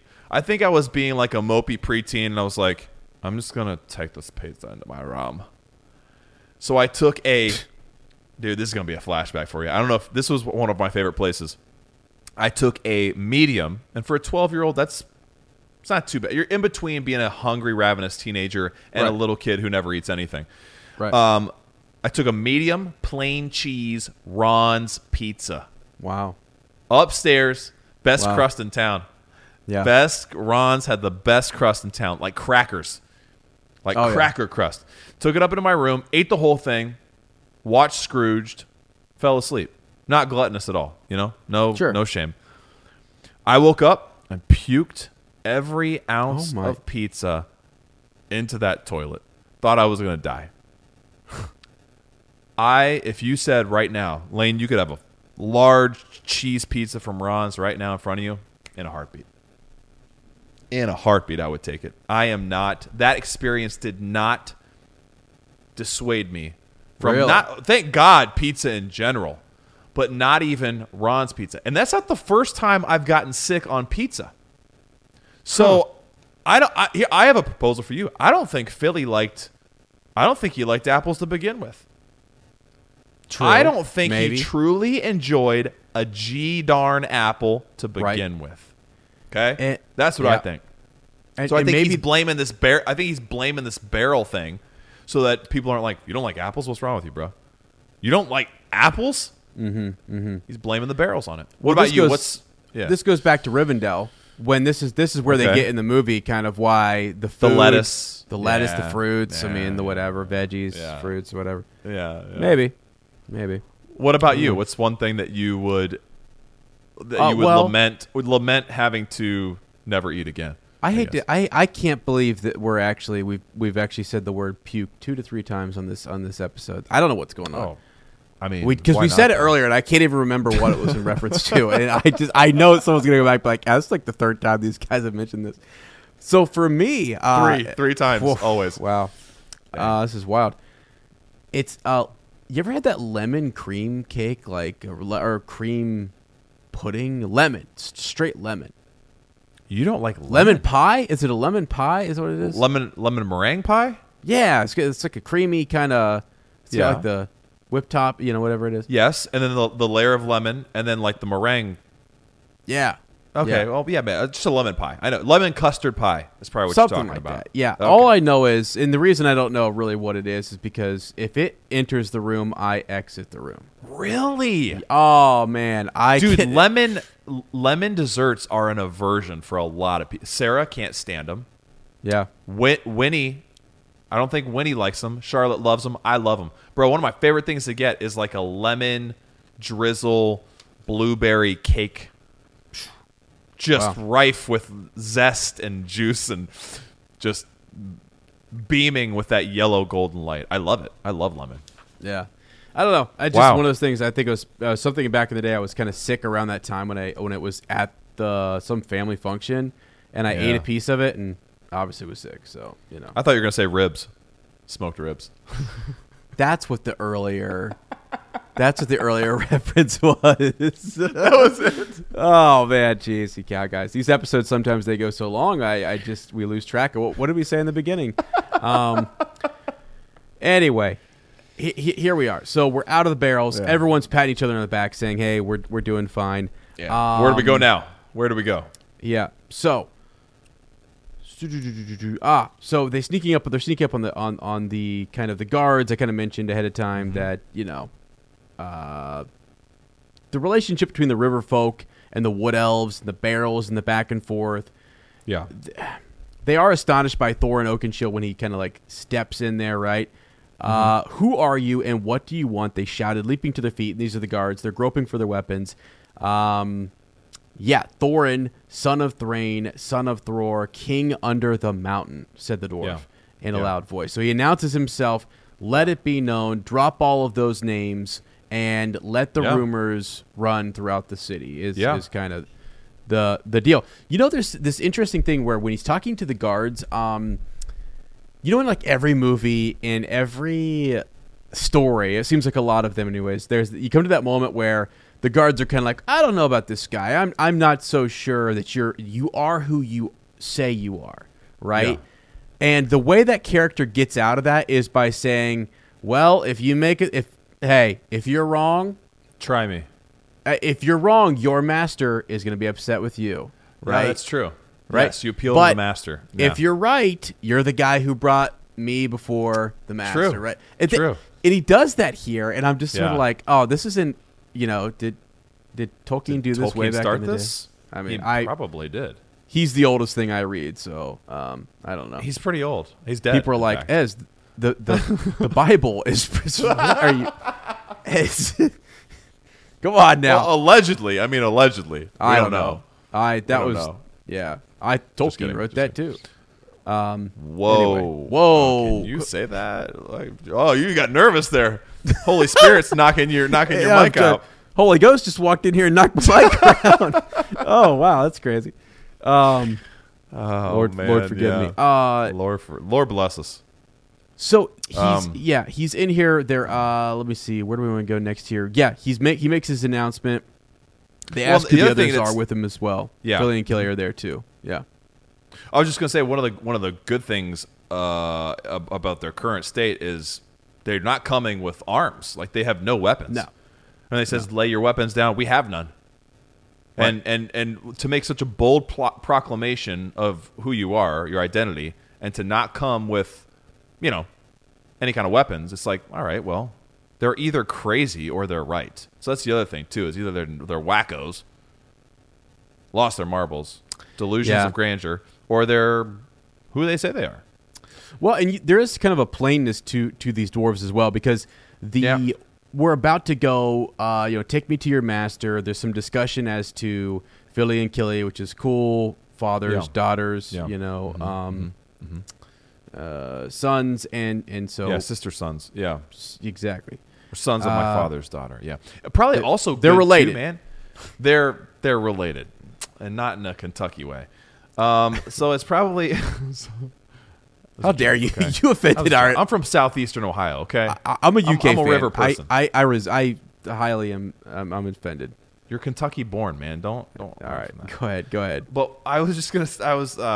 Don't remember what I was gonna say. That's great. What a dumb, stupid. It wasn't even that good, but I think it would have added something. It would have. That's what I think about most of the things I say. I'm like, it's not really that good, but I think it might add something. What were we talking about? Relations, weapons. Whoa, what? Getting in to see the master of okay, Laketown. All right.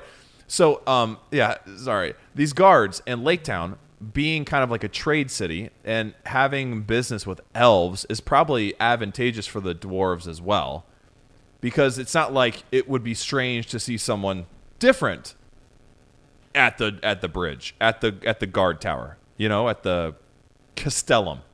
Mm-hmm. It wouldn't be like out of the ordinary. It would be like, whoa, you're not men. What is it? Yeah. It's okay, it's a dwarf. These are dwarves. All right, we've heard of them. We've probably seen them. We trade with a lot of people. All right. Yeah, though. It wouldn't be as novel, I guess, then, as if it was like a group of hobbits showing up, where it's like, what the crap? Or it's like Ents walking on the bridge. Like, what is going on here? You're like, well, they're dwarves. Okay. I mean, think about this, though. Could any dwarf just wandering through be like, you know what, look, I know it's not actually the return, but I am starving. I am absolutely. Could you imagine? Some guy says they haven't seen our kind in years. Matter of fact, we're just in their songs and their lore, and I need a bite to eat tonight. So, guy walks in. I mean, I'm just thinking some random dwarf walks in. I don't know, dusts up his beard a little bit, and he says, "Hey, I'm back, baby. I'm back."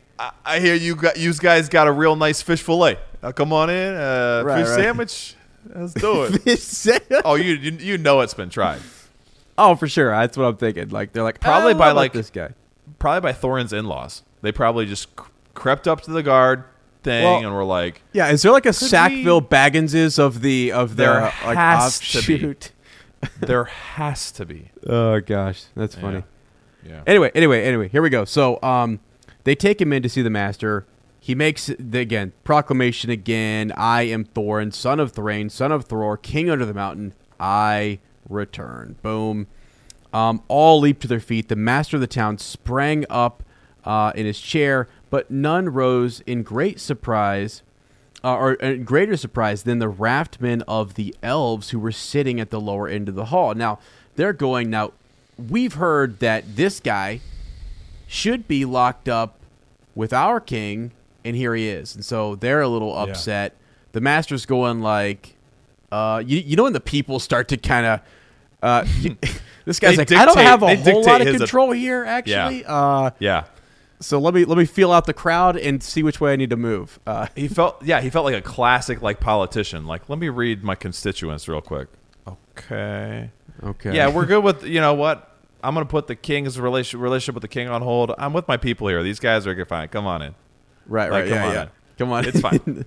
Yeah. Matter of fact, by me welcome, I mean, it's such a popular thing that you're just like, yeah, let's roll with it. This is look what I'm doing for him. See? Yeah, come on in. Let me host you.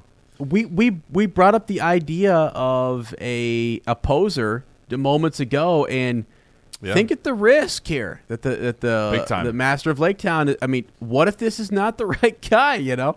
What if they're, truly the risk is that Smaug is like out there. Okay, I mean he's real. So that's true.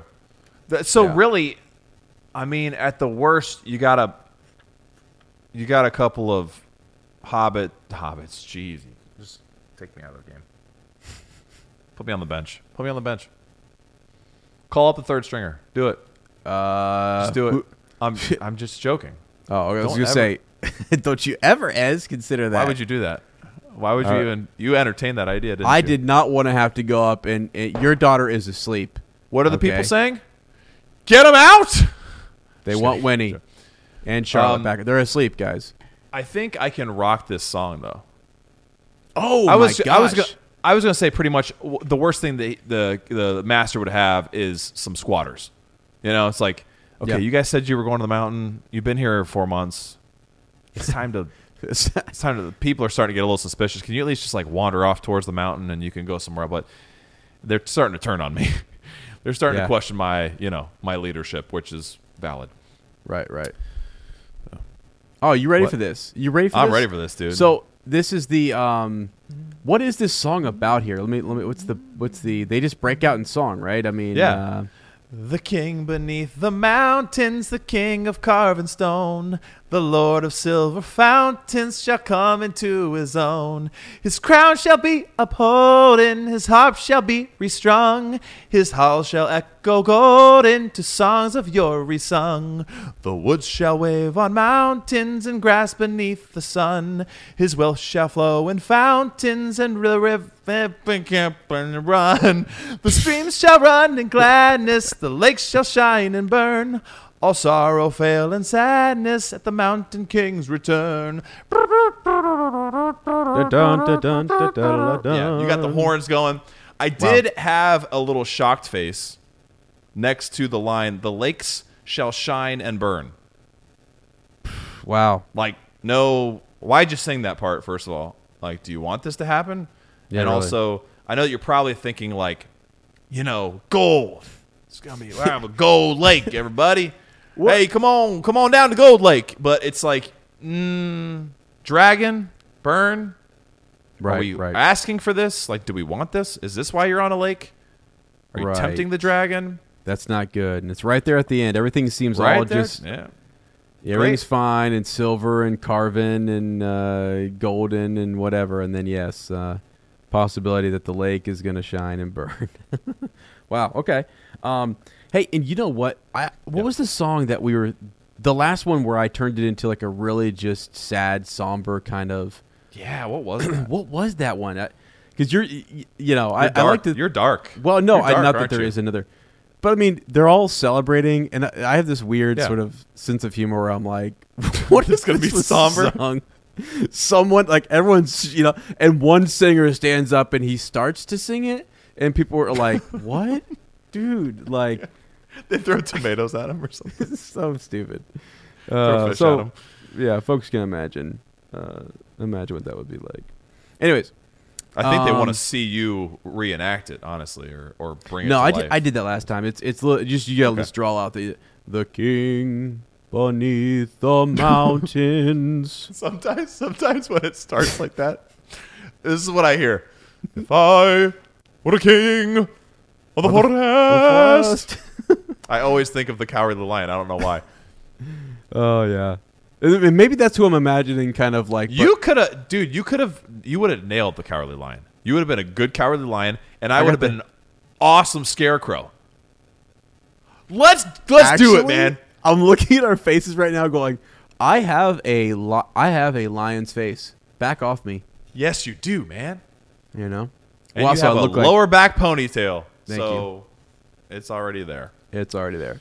All right, moving on. Yeah, sorry. So they sang this wonderful song, and it's great, and then there's much shouting, and there's all these different things going on. Yeah. What else kind of happens here? Nothing. The Wood Elves. They're rock stars, man. They're rock stars, but it's the Wood Elves who are still kind of complaining, grumbling, and rumbling, right? Well, it makes them look bad, doesn't it? It makes them look bad. Yeah. Like, what is this? Like these guys got in our barrels? and they snuck out. Like, how are we going to explain this? Yep. Like, because Thranduil's going to hear about it. Right. And how do we absolve ourselves, like, to show that we weren't? I'm sure they're thinking about their own necks too. Like, we did not know about this, bro. We did not know they were in our barrels. Okay. Right. Don't lock us up. Yeah, and that's sort of what. Right at the very end of this is that they go back there. Bilbo gets his cold. Is that right? He's getting like there's he's sneezing coffee. Right. Yeah.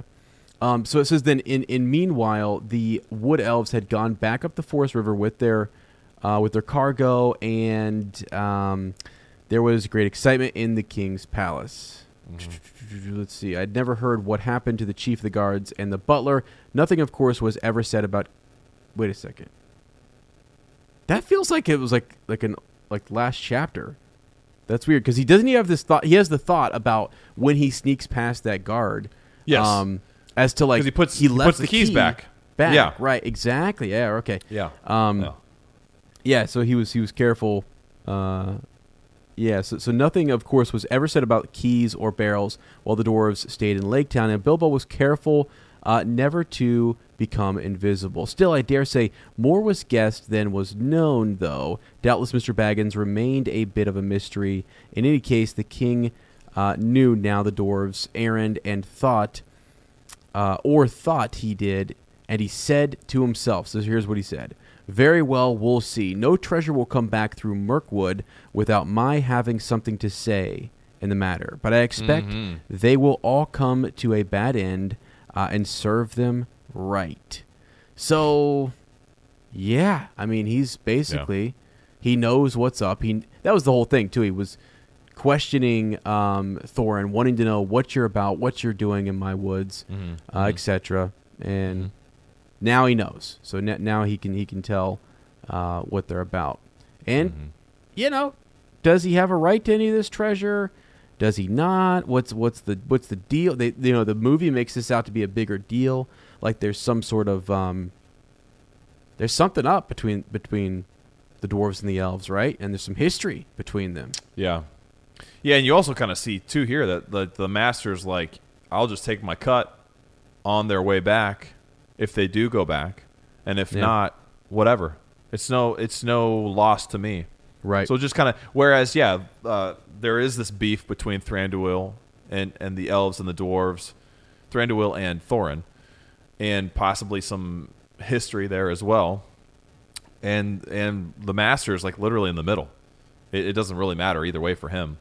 And the irony is we know what ends up happening to his... to his town. It's crazy. Yeah. Right, crazy. Right, exactly. Here's something. One more thing as we wrap this up. Just so I don't know. The way this is written, sometimes you switch out of like it's not like through Bilbo or Thor. You get this third person kind of narration that explains who the dwarves are and what the master was thinking and how it's all kind of connected. Because he's thinking that, as you said, perhaps they're just frauds and they're really not who they say that they are. They're going to be discovered and they're going to be, turned out or whatever. He was wrong. Thorin, of course, was really the grandson of the king under the mountain, and there was no knowing what a dwarf will not dare or do for revenge or the recovery of his own. And it's just that extra kind of commentary or whatever on the nature of dwarves and how dwarves. Yeah. So I'm like, well, that's sick. Watch out now. Yeah.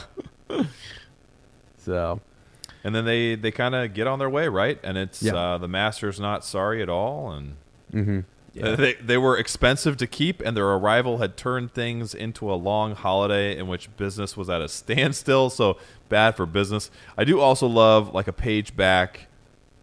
Thorin looked and walked as if his kingdom was already regained and Smaug chopped up into little pieces. So they really were like rock stars walking around. Like people were pumped. They were well fed. People were curious about them, and I'm sure they were telling stories and singing songs and yeah. Well, yeah, and so they're off. They're well fed now, and they've our Elven King knows what they're about. The Master knows that they're on their way. Bilbo is the only one who's really not not happy. Right? And isn't that funny? Like, yeah, at the beginning of this chapter, it's all the dwarves who are thoroughly unhappy, and at the end, yeah, Bilbo's the only one in the company who's not digging the current situation. Yeah, because he had caught that cold, man, and he wasn't feeling good, and he knows that the hardest, or he just, I mean, you're getting to we're on our way now. We're on our way. Like we're entering our final leg in this journey, and the biggest task yet. Spiders. This is what he was hired for too, which is like that's getting closer, and he's already done so much. Exactly. Like spiders and an elven king are one thing. You can go back to the goblin cave, right, and in the Misty Mountains. Like all these things he's done so far, and it's like that's not even the hardest part yet. Yeah. And really, if we don't accomplish this next task, it's all for naught. Like it doesn't really matter at all. Yeah. Wow. Oh boy! Wow. So, Wowie. Warm welcome that turns into a cold. Yeah. There you go, friends. Chapter 10. All right. That was beautiful. That was a lot of fun. I do have an email that I like to read real quick. Is that cool? Absolutely. And then do a Tolkien story, right? Yes. Yes, sir. And then I thought, because we have new riddles in, which thank you. Everyone who sent in new riddles, that's beautiful. We're not going to have to resolve to trying to stump one another, but I didn't put it in the doc, so it's not ready for, I would see the answer, and it wouldn't be fair. Well, we'd see the answer. Oh, gotcha. Well, I have to have Sarah do it. Well, hey, I was gonna onion ask rings. Hey, here's the thing. I already gave us one. That's we true. had so I have a question, like almost like a strawberries and cream that I can ask. So okay, all right. That's inspired by this chapter. Okay, so this is from Carlton. All right. Carlton says, "Hi guys, I'm Carlton from the well-named Shire town of Oakwood, Georgia. I'm also from November 2018, if you take my meaning, as I have listened to 34 episodes and I'm just about to plunge into Helm's Deep with y'all. So, wow. He's from 2018. That's pretty cool, isn't it? Like it's almost like time travel. Mm-hmm. All you guys are some 2.5 years, 60 episodes, and probably 150 hours ahead of me. I imagine things have happened and I'm behind the time. After listening to 34 episodes, at least 70 hours, I have something I've been wanting to share, and I'm not going to put it off any longer. At least 30 times now, you guys talk about starting a podcast. You talk about it, and you make up titles and say how great it would be. And I agree. I think you guys could do a great podcast that would entertain listeners far and wide. It could be a lasting contribution to fans of JRR who also enjoy you guys. I say it's time you two slow coaches. Did you hear that? Mm-hmm. I heard it. Did you hear what he called you? Yeah. Well, he and called you. Me it. And yeah. you. 2. You two slow coaches, stop talking and start producing us some podcasts. Well, I don't mean to stop talking. I mean stop just talking and take action. I listen to about 90% of a good podcast about procrastination by a doctor who studied it. I would recommend it to anyone who struggles with procrastination. I'll forward you that link, like tomorrow or whatever. Not that it solved my procrastination problem, but now I understand why I do it. I just want to send this bit of encouragement. I really think you two could make a great podcast. See you in the future, Carlton. Then he has a disclaimer. There once was a blind guy from Oakwood who sent emails best that he could. He used Apple dictation, whose interpretation of what he said often was no good. So, Carlton, I know that we haven't played the name game in a while, and you're going to see that as you progress. Right. But I think we'll finally take you up on your advice. We'll stop being slow coaches. Uh-huh. And, I think he's got a vision for us there, as. I love it, Carlton. I'm all for this. Yeah. Are we talking to Carlton in the past, or is he? Where is he? That's right a great. Now? Really, kind of. I think we just spoke to him in the future. I think we did too. That's what I was trying to get at. It's like I'm pretty sure right now you and I in the present are speaking to him in the future. So could we? And he just wrote us from the past. Could we call ourselves prophets? What Or is that going on? sacrilege? Is that sacrilegious? Look. Ezra was a prophet. Darn right he was. 15th book of your holy book. And you know what? I'm pretty sure that a narrow way, path less trodden, is a lane. Is a lane. Not a lane. Not a lane. Wow. Okay. All right, we're getting a little full of ourselves here. All right. Oh, wow. Okay. Mr. Prophet, swinging that you around. Slow coach. Tell us a Tolkien story, my friend. Yeah, so this is from Did I Rena catch you Diaz. off guard there? Or Yeah, you did actually. Rena Diaz here. So we went way back there in the past, and we got one that's a little bit more recent here. We're kind of diving back in. We're probably going to have we've said this before, episodes where we just go in and get caught up on these things. We're trying to sprinkle in a few older ones, a few newer ones here and there. Just as, let me tell you, the old inbox. All right, I love it. Okay, and What? I hate to be a slow coach, but I think that last name is Dietz. What did I say? Diaz. I'm sorry. Did I say that? Okay. I can't believe you, dude. I can't believe you messed up a name. You've did I never get the- done that before. Did I get the first name? You think I got the first name right? Looks good to me, baby. So, Rena Dietz. The only reason I know is there's a teacher in my school who has that last name. So Did you? now, is this a relation? Did you I don't put know. that? Did you put that T in there after I? No! I said the, No, I Lane's did. in I here didn't touch altering it. the dock. Oh. He's in here altering the dock, Rena. Keep and your I, forked tongue behind your teeth. I would never did not- misread a last name. I wouldn't do that. I did not pass through spelling and language assessments to Bandia. Crooked, witless. I do them things. Call me all sorts of names. No, you're Wow. beautiful. I love you. I love you too. All right, Rena, here we go. Thank you for sending this. So, hello, Lane and Ez. Not sure if you guys are receiving, or still receiving these as you're starting up with The Hobbit soon. I thought I'd finally share my story, right?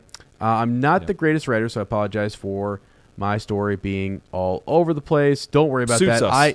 I Suits apologize for this podcast being all over the place. No, I wasn't talking. I'm on the Yeah, podcast. I'm Yeah. Yeah, it's real nice. all right. I Sorry. know what that Anyways. was. I know what that was. Are you serious right now? What is No, look at heck this no. guy? All right, first I want to That's pretty say, good, though, right? I was actually really good. You had every see. That's the problem. People are like sitting here going, "I can't tell if Lane and Ez actually get along or not." It's wild. Part of the mystery. Part of the Rena, mystery. here we go. First, I want to say that I'm happy that I found this podcast. You guys are giving me a little piece of home combined with Lord of the Rings, and I think that's awesome. I wanted to share my story as I've been hearing you share others, and it made me feel close to all of you, and I'd love to give you the chance to get to know me as well, and we appreciate that. Yo, big time. I first heard of Lord of the Rings when my brother and father decided to see The Fellowship of the Ring when it came out in 2001. I had never read the books or really knew they existed. I was Yeah, let's 11 at go. the time, Yep. and I was so excited to see the movie because my father was talking about the story, and it sounded like such a great adventure. This sounds so familiar. Right? It does. Yeah. I loved the beginning and was really invested in the story until Isengard was shown and the orcs were being created. Really? Really? I was so scared. I started crying and I hid my face in my father's lap. I had to leave the theater. Wow. To take a breath and to collect myself before going back in. I finished the movie and was in awe. I loved it, even with being scared by those orcs. And listen, they are scary.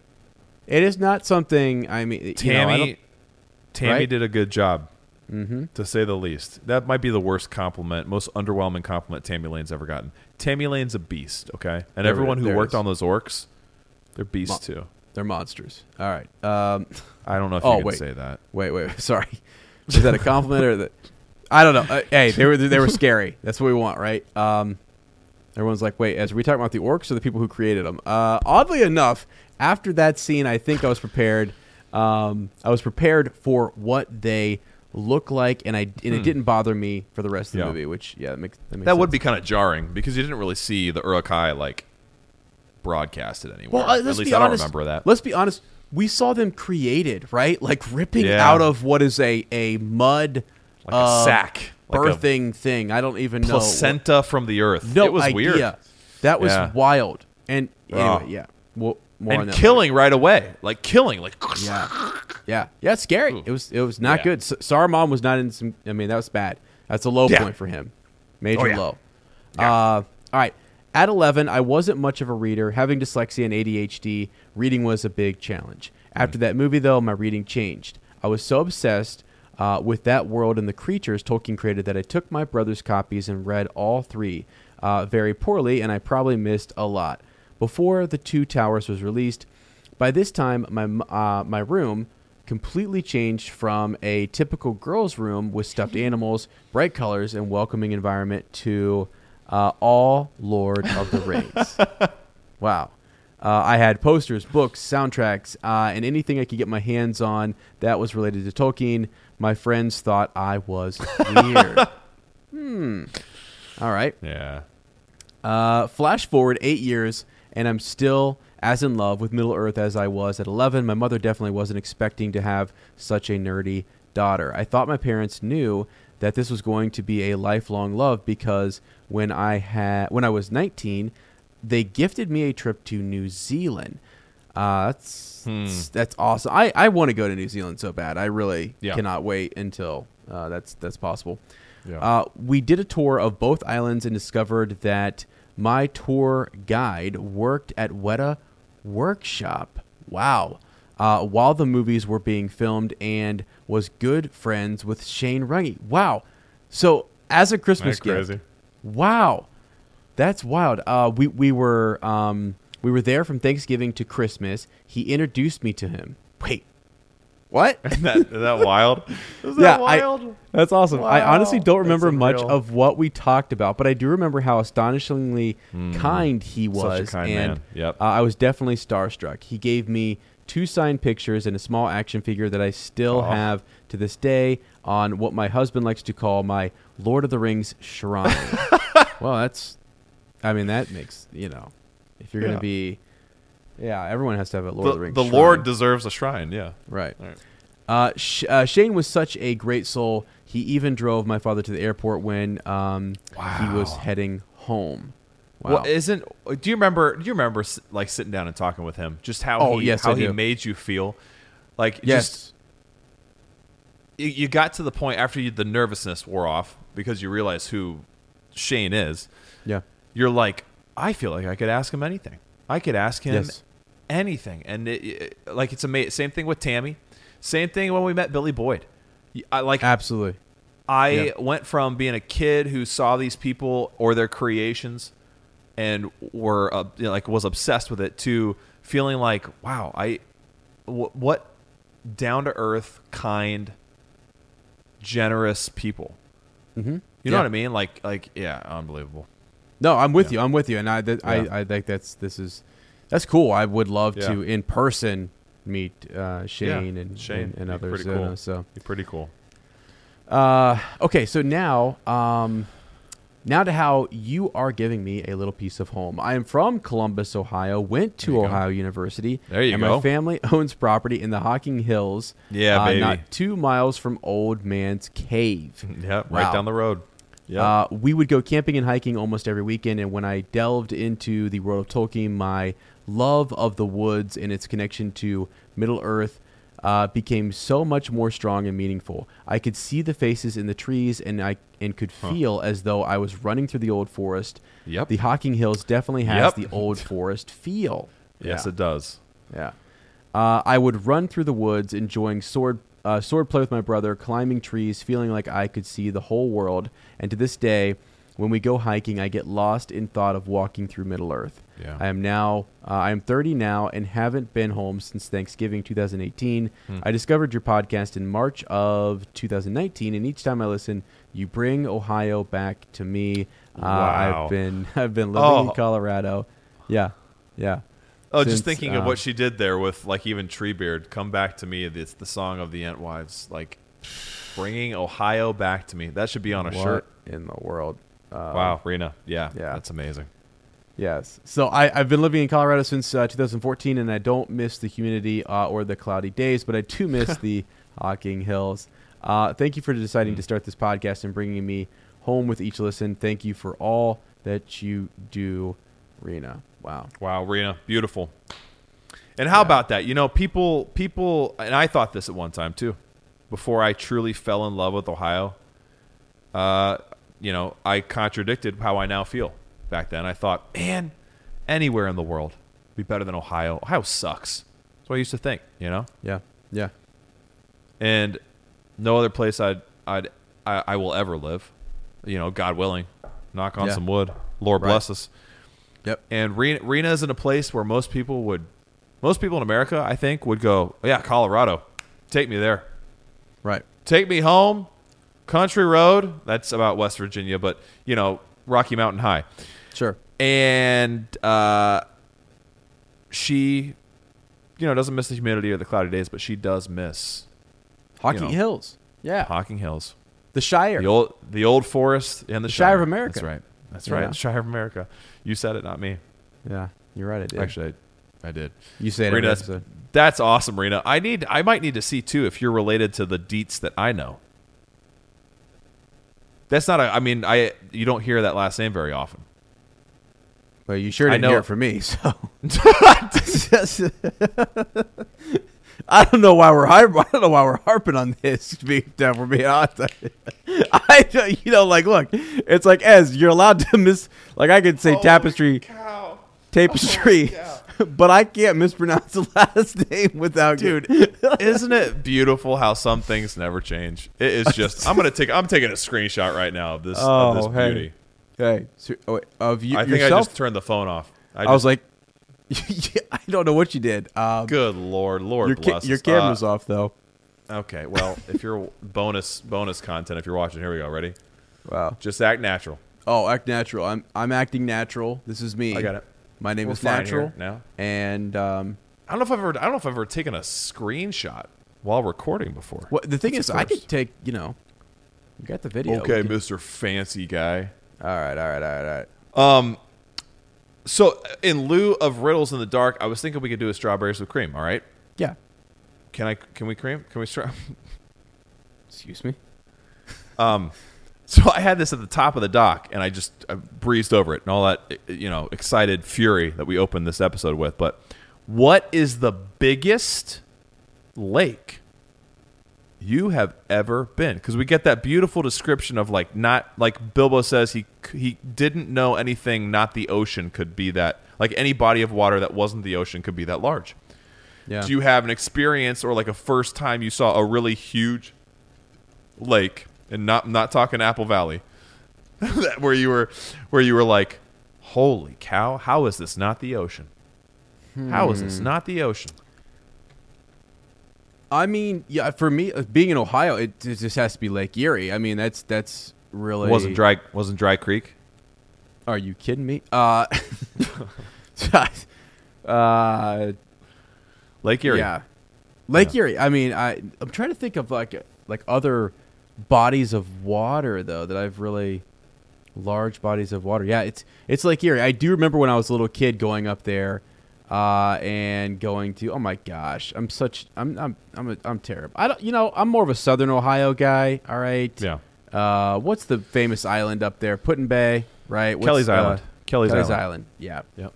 Goodness gracious. So, anyways, going up there and seeing sort of who is this guy? He's live in Ohio. So this guy even live in Ohio. What a slow coach. what a oh man. But so anyway, going up there though, I actually. To this day, one of my favorite things to do, shout out to my friends up in Cleveland, Swish and Flick. Yep. Anytime I go up to visit them, and the pandemic, when everything happened, right? We couldn't go anywhere, but I found a few spots on Lake Erie that I could just go drive. Everything's shut down. I drove up there by myself, and I just stared off into, couldn't see the other shore.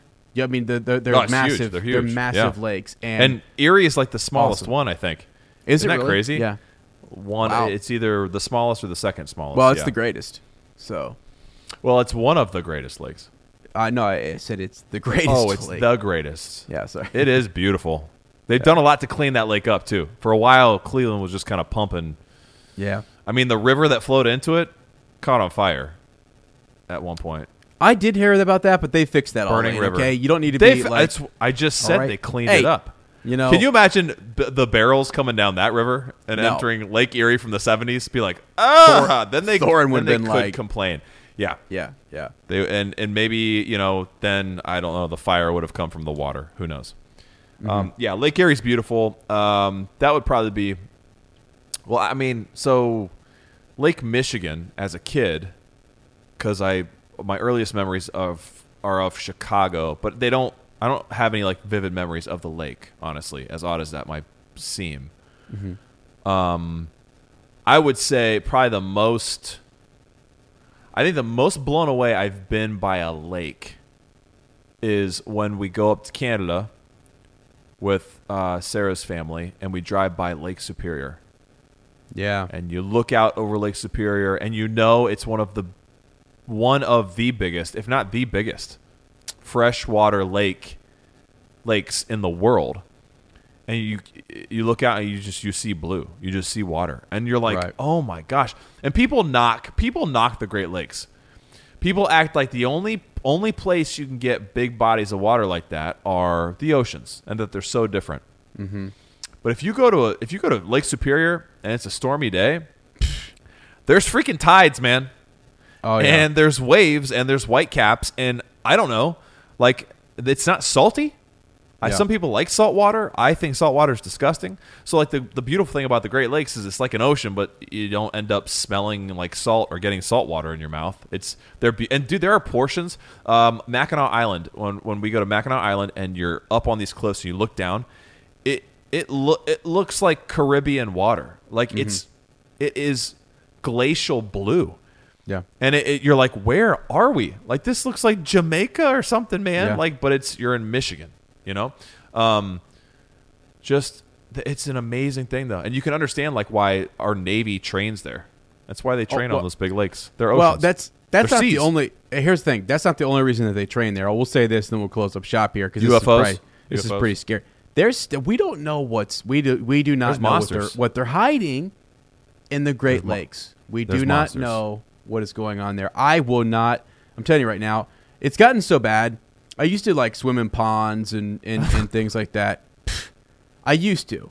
That's a big used to. Okay. You're such a hobbit, dude. Not You're such a anymore. I don't like them either, though. Not anymore. No. I don't remember if I told this story or not, but at Virginia Beach, I was attacked by dolphins when I was 9 or 10 years old. Oh yeah, I think you did tell the story. I think I did, and I I'm telling think you you right did. now. I Weren't they just protecting you from a shark? they were protecting me from. Wow, actually, I Okay. thought they were the sharks. Right. Plural. Right. I'm Right. screaming, crying, wet my pants out there in the ocean, and like everyone's just waving at the dolphins. Here I am, like thinking I'm getting ate alive, like screaming for my life. I mean, literally running. I was nuts. So I don't know what's out there, and actually. I've thought about that day. It's almost like one of those like alien encounter things for years where it's like, no. Those dolphins, even if they were dolphins, I sensed something. That wasn't me reacting to There was the a fin presence. or there was Yeah. something else There was a there. I presence. know it wasn't just the dolphins that was causing me to act that way Well- as a young boy. Here's the scariest thing, bro, is that salt water you don't even have to necessarily worry about. So, okay, Jaws, right? The reason we're all afraid to swim, the Jaws films, Sure. are based on freshwater bull shark attacks in like the early 1900s. And Bull this- sharks, dude, bull sharks, that's what you got to watch out for, man. Bull sharks have been found in the Mississippi River.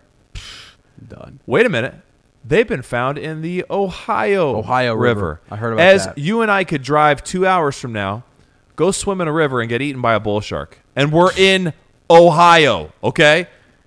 Yeah. And they are, dude, bull sharks are ruthless. Like most sharks, they bite into you, they go, oh crap, I thought that was a seal. And then they don't eat you.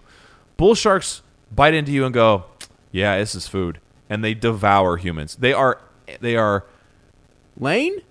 I don't want to use the word monster because I Hey. just drank one. They are, and I mean it in a respectful, like nature, ruthless way. They are monsters, man. They are, like you and I could drive this 2 hours from here and die of a shark attack. This Not Well, even guys, 2 hours. uh Stay out of the water. Stay out of the water. Stay out of the water. Stay on the ground. I mean, there's no reason to get up on ladders and go flying on planes and getting in deep bodies of water. We'll come back next week with a Shark Week for you guys. We're doing a whole special on bull sharks. Are you mocking me because I know about bull sharks? No, I'm saying that's frightening dolphins to me. Okay. That's frightening to me, and I just don't think between what if the I come orcs. Back? Yeah, I just. What if we come back next week and I've got just scleral black contacts like shark eyes, and I'm just staring at you? That'd be pretty messed up. And then I open my mouth and I filed my teeth down to sharp razors. You can't undo that. Myself, and then I have I know you can't. It's a commitment. And then I have horns, and I misunderstood what a bull shark actually is. It's wild. All right, well, as I'm going to do a quick plug for Share the Load, all right? Yeah. Guys, gals, uppers, young and old. Long time ago when we were first getting started, part of Share the Load, we said, hey, go check out Patreon. We got great content. Become a patron. I'm going to say this. We're going to, with what we're able to do through Fansided and Minute Media and some ads that we're going to be working into our podcasts and being able to monetize, just get off. Just quit Patreon. Just quit. Quit. Don't even do it. Just don't even join it. Don't even join Patreon. Hey, you know what you can do? Yeah. You know what you can do to help this podcast Yeah. continue to grow and have more opportunities and just become a merrier gathering? Right. Continue to download episodes. Right. Continue to download episodes. Make sure you subscribe to the podcast and send us your Tolkien stories. Yes, sir. That's as always. And continue to engage with one another. Continue to, forge these friendships that are lifelong, regardless of what anyone may say. And there are some people out there, everyone knows this. You stick around long enough, and some people start to, not like you so much, and that's okay. There are worm tongues in real life, and there are Sarumans and Saruwomans in real life, Lane, and that's okay. And that's okay. Yeah. And there will no matter what you do, there will always be people some people who don't like you, and that's fine. But don't ever forget. And if they say contrary to this, just let it go in one ear and out the other. Don't believe them. Don't ever forget that this podcast was formed on friendship, that the very beginning of this podcast was all about creating a more accessible Middle-earth where two hobbits can be in awe of wizards and elven lords and ladies, and at the same time sit down and fellowship with other hobbits. And that aspect of this podcast will never ever change, no matter what anybody preaches, son. Anybody says. So, what were you going to say, young man? I better save mine because you know me. This has been the episode for where I try to pull a quick funny, and Lane takes us on this. It's so ironic. I don't even know. I want your quick funny. Give me your quick funny. I've already forgotten it. It had something to do with you being on your Shadowfax there for a second, and it was no, but it was actually really good, and I was like, well, yep. So there you go. No, honestly, and I agree with all of that. Lane and I love doing this. We love getting after it in the books and just in talking about the show. And we're working our way through The Hobbit. We're going to get to the Silmarillion, and this summer is going to be great. A lot of fun, exciting things. You remember that time we told you guys to not, social media, don't worry about it. Then we came back a couple episodes and we said, hey, check it out. Here's how we're kind of handling stuff. Same thing applies here, which is give us an episode or two, and don't worry, guys. The truth is, the importance is that we want you here to enjoy the fellowship and to hang. But we're just going through some changes and some things that make it more manageable. Because, buddy, at the end of the day, I mean, what it started on is you and I went sitting down and talking about a chapter out of these amazing books. So for us to do that, we need the time to do that. Life gets busy, and so we've got to kind of simplify and streamline things to where we can where we can do that. We're on Zoom now. We've I know. It's crazy. We still get together. We still got honestly, guys and gals, very exciting things happening this summer for the podcast, for Lane and I personally, for our friendship. I'm just like super excited. And there's stuff that I want to say, but I'm like, nah. We have another episode, as you don't need to extend. We're not going to 4 hours, okay? I promise. So, well, maybe. Time is just literally zooming by, You're unreal. So is mine. My Zoom is fired up. It's literally like, actually, my phone is about to melt down because that's how I have internet. Literally 30 minutes left on that memory card. We are lucky. I thought I had plenty of time. I only have 387 hours, 30 minutes, and 45 seconds. That's unreal. You think we can? That's an insane number. That's over an hour for every single day of the year. And I've never cleared this thing off. Like, that is amazing to me. That's amazing. All right. It is, of course, if you want to send us anything in the mail, some people love like handwriting their Tolkien stories and sending them into us, and we love receiving those. Please no hate mail. Please no anthrax. I don't think I need to say that. For any worm tongues out there, don't send us like an ear or something. That would be, or a nose. We won't forget the sniffing. Right. Just kidding. But send it to the Shire, P.O. Box 96, Amanda, Ohio 43102. It's time for fortnight farewells. Maybe it's weekly well wishes now. I don't know. We'll figure it out. We want to thank you for chilling at the lake with us. Hopefully you didn't catch a cold. Next time, we'll be finding our threshold in Chapter 11 at the doorstep. Oh, gosh. All right. If you like our podcast, don't forget to subscribe. Like us, write that review, leave a comment, or send us a Shadowfax. We'll see you in a fortnight or a week. Who knows? And remember, Bilbo knows. Oh, that's who knows. Bilbo. Ah, jeez.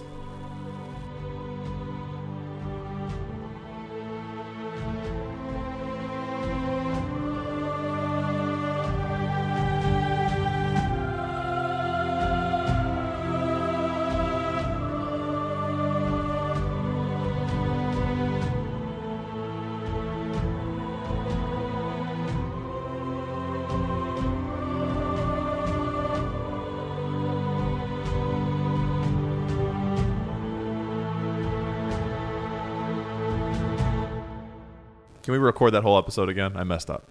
Can you imagine, dude? Wait. Lane's like, I have over 3,000 hours left on we have to fill this. We could go for a year straight. No, that's dumb. I just watched. I watched Lane's kids grow up behind him as he's continuing to podcast, and the babies are coming in. White. Like Ruth is grown and like driving. Dad, you need anything?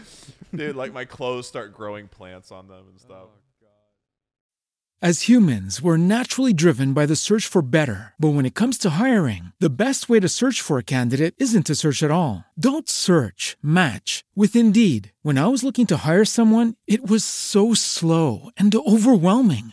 I wish I had used Indeed. If you need to hire, you need Indeed. Indeed is your matching and hiring platform with over 350 million global monthly visitors, according to Indeed data, and a matching engine that helps you find quality candidates fast. Ditch the busy work. Use Indeed for scheduling, screening, and messaging so you can connect with candidates faster. And Indeed doesn't just help you hire faster. 93% of employers agree Indeed delivers the highest quality matches compared to other job sites, according to a recent Indeed survey. And listeners of this show will get a $75 sponsored job credit to get your jobs more visibility at Indeed.com/podcast. That's Indeed.com/podcast. Terms and conditions apply.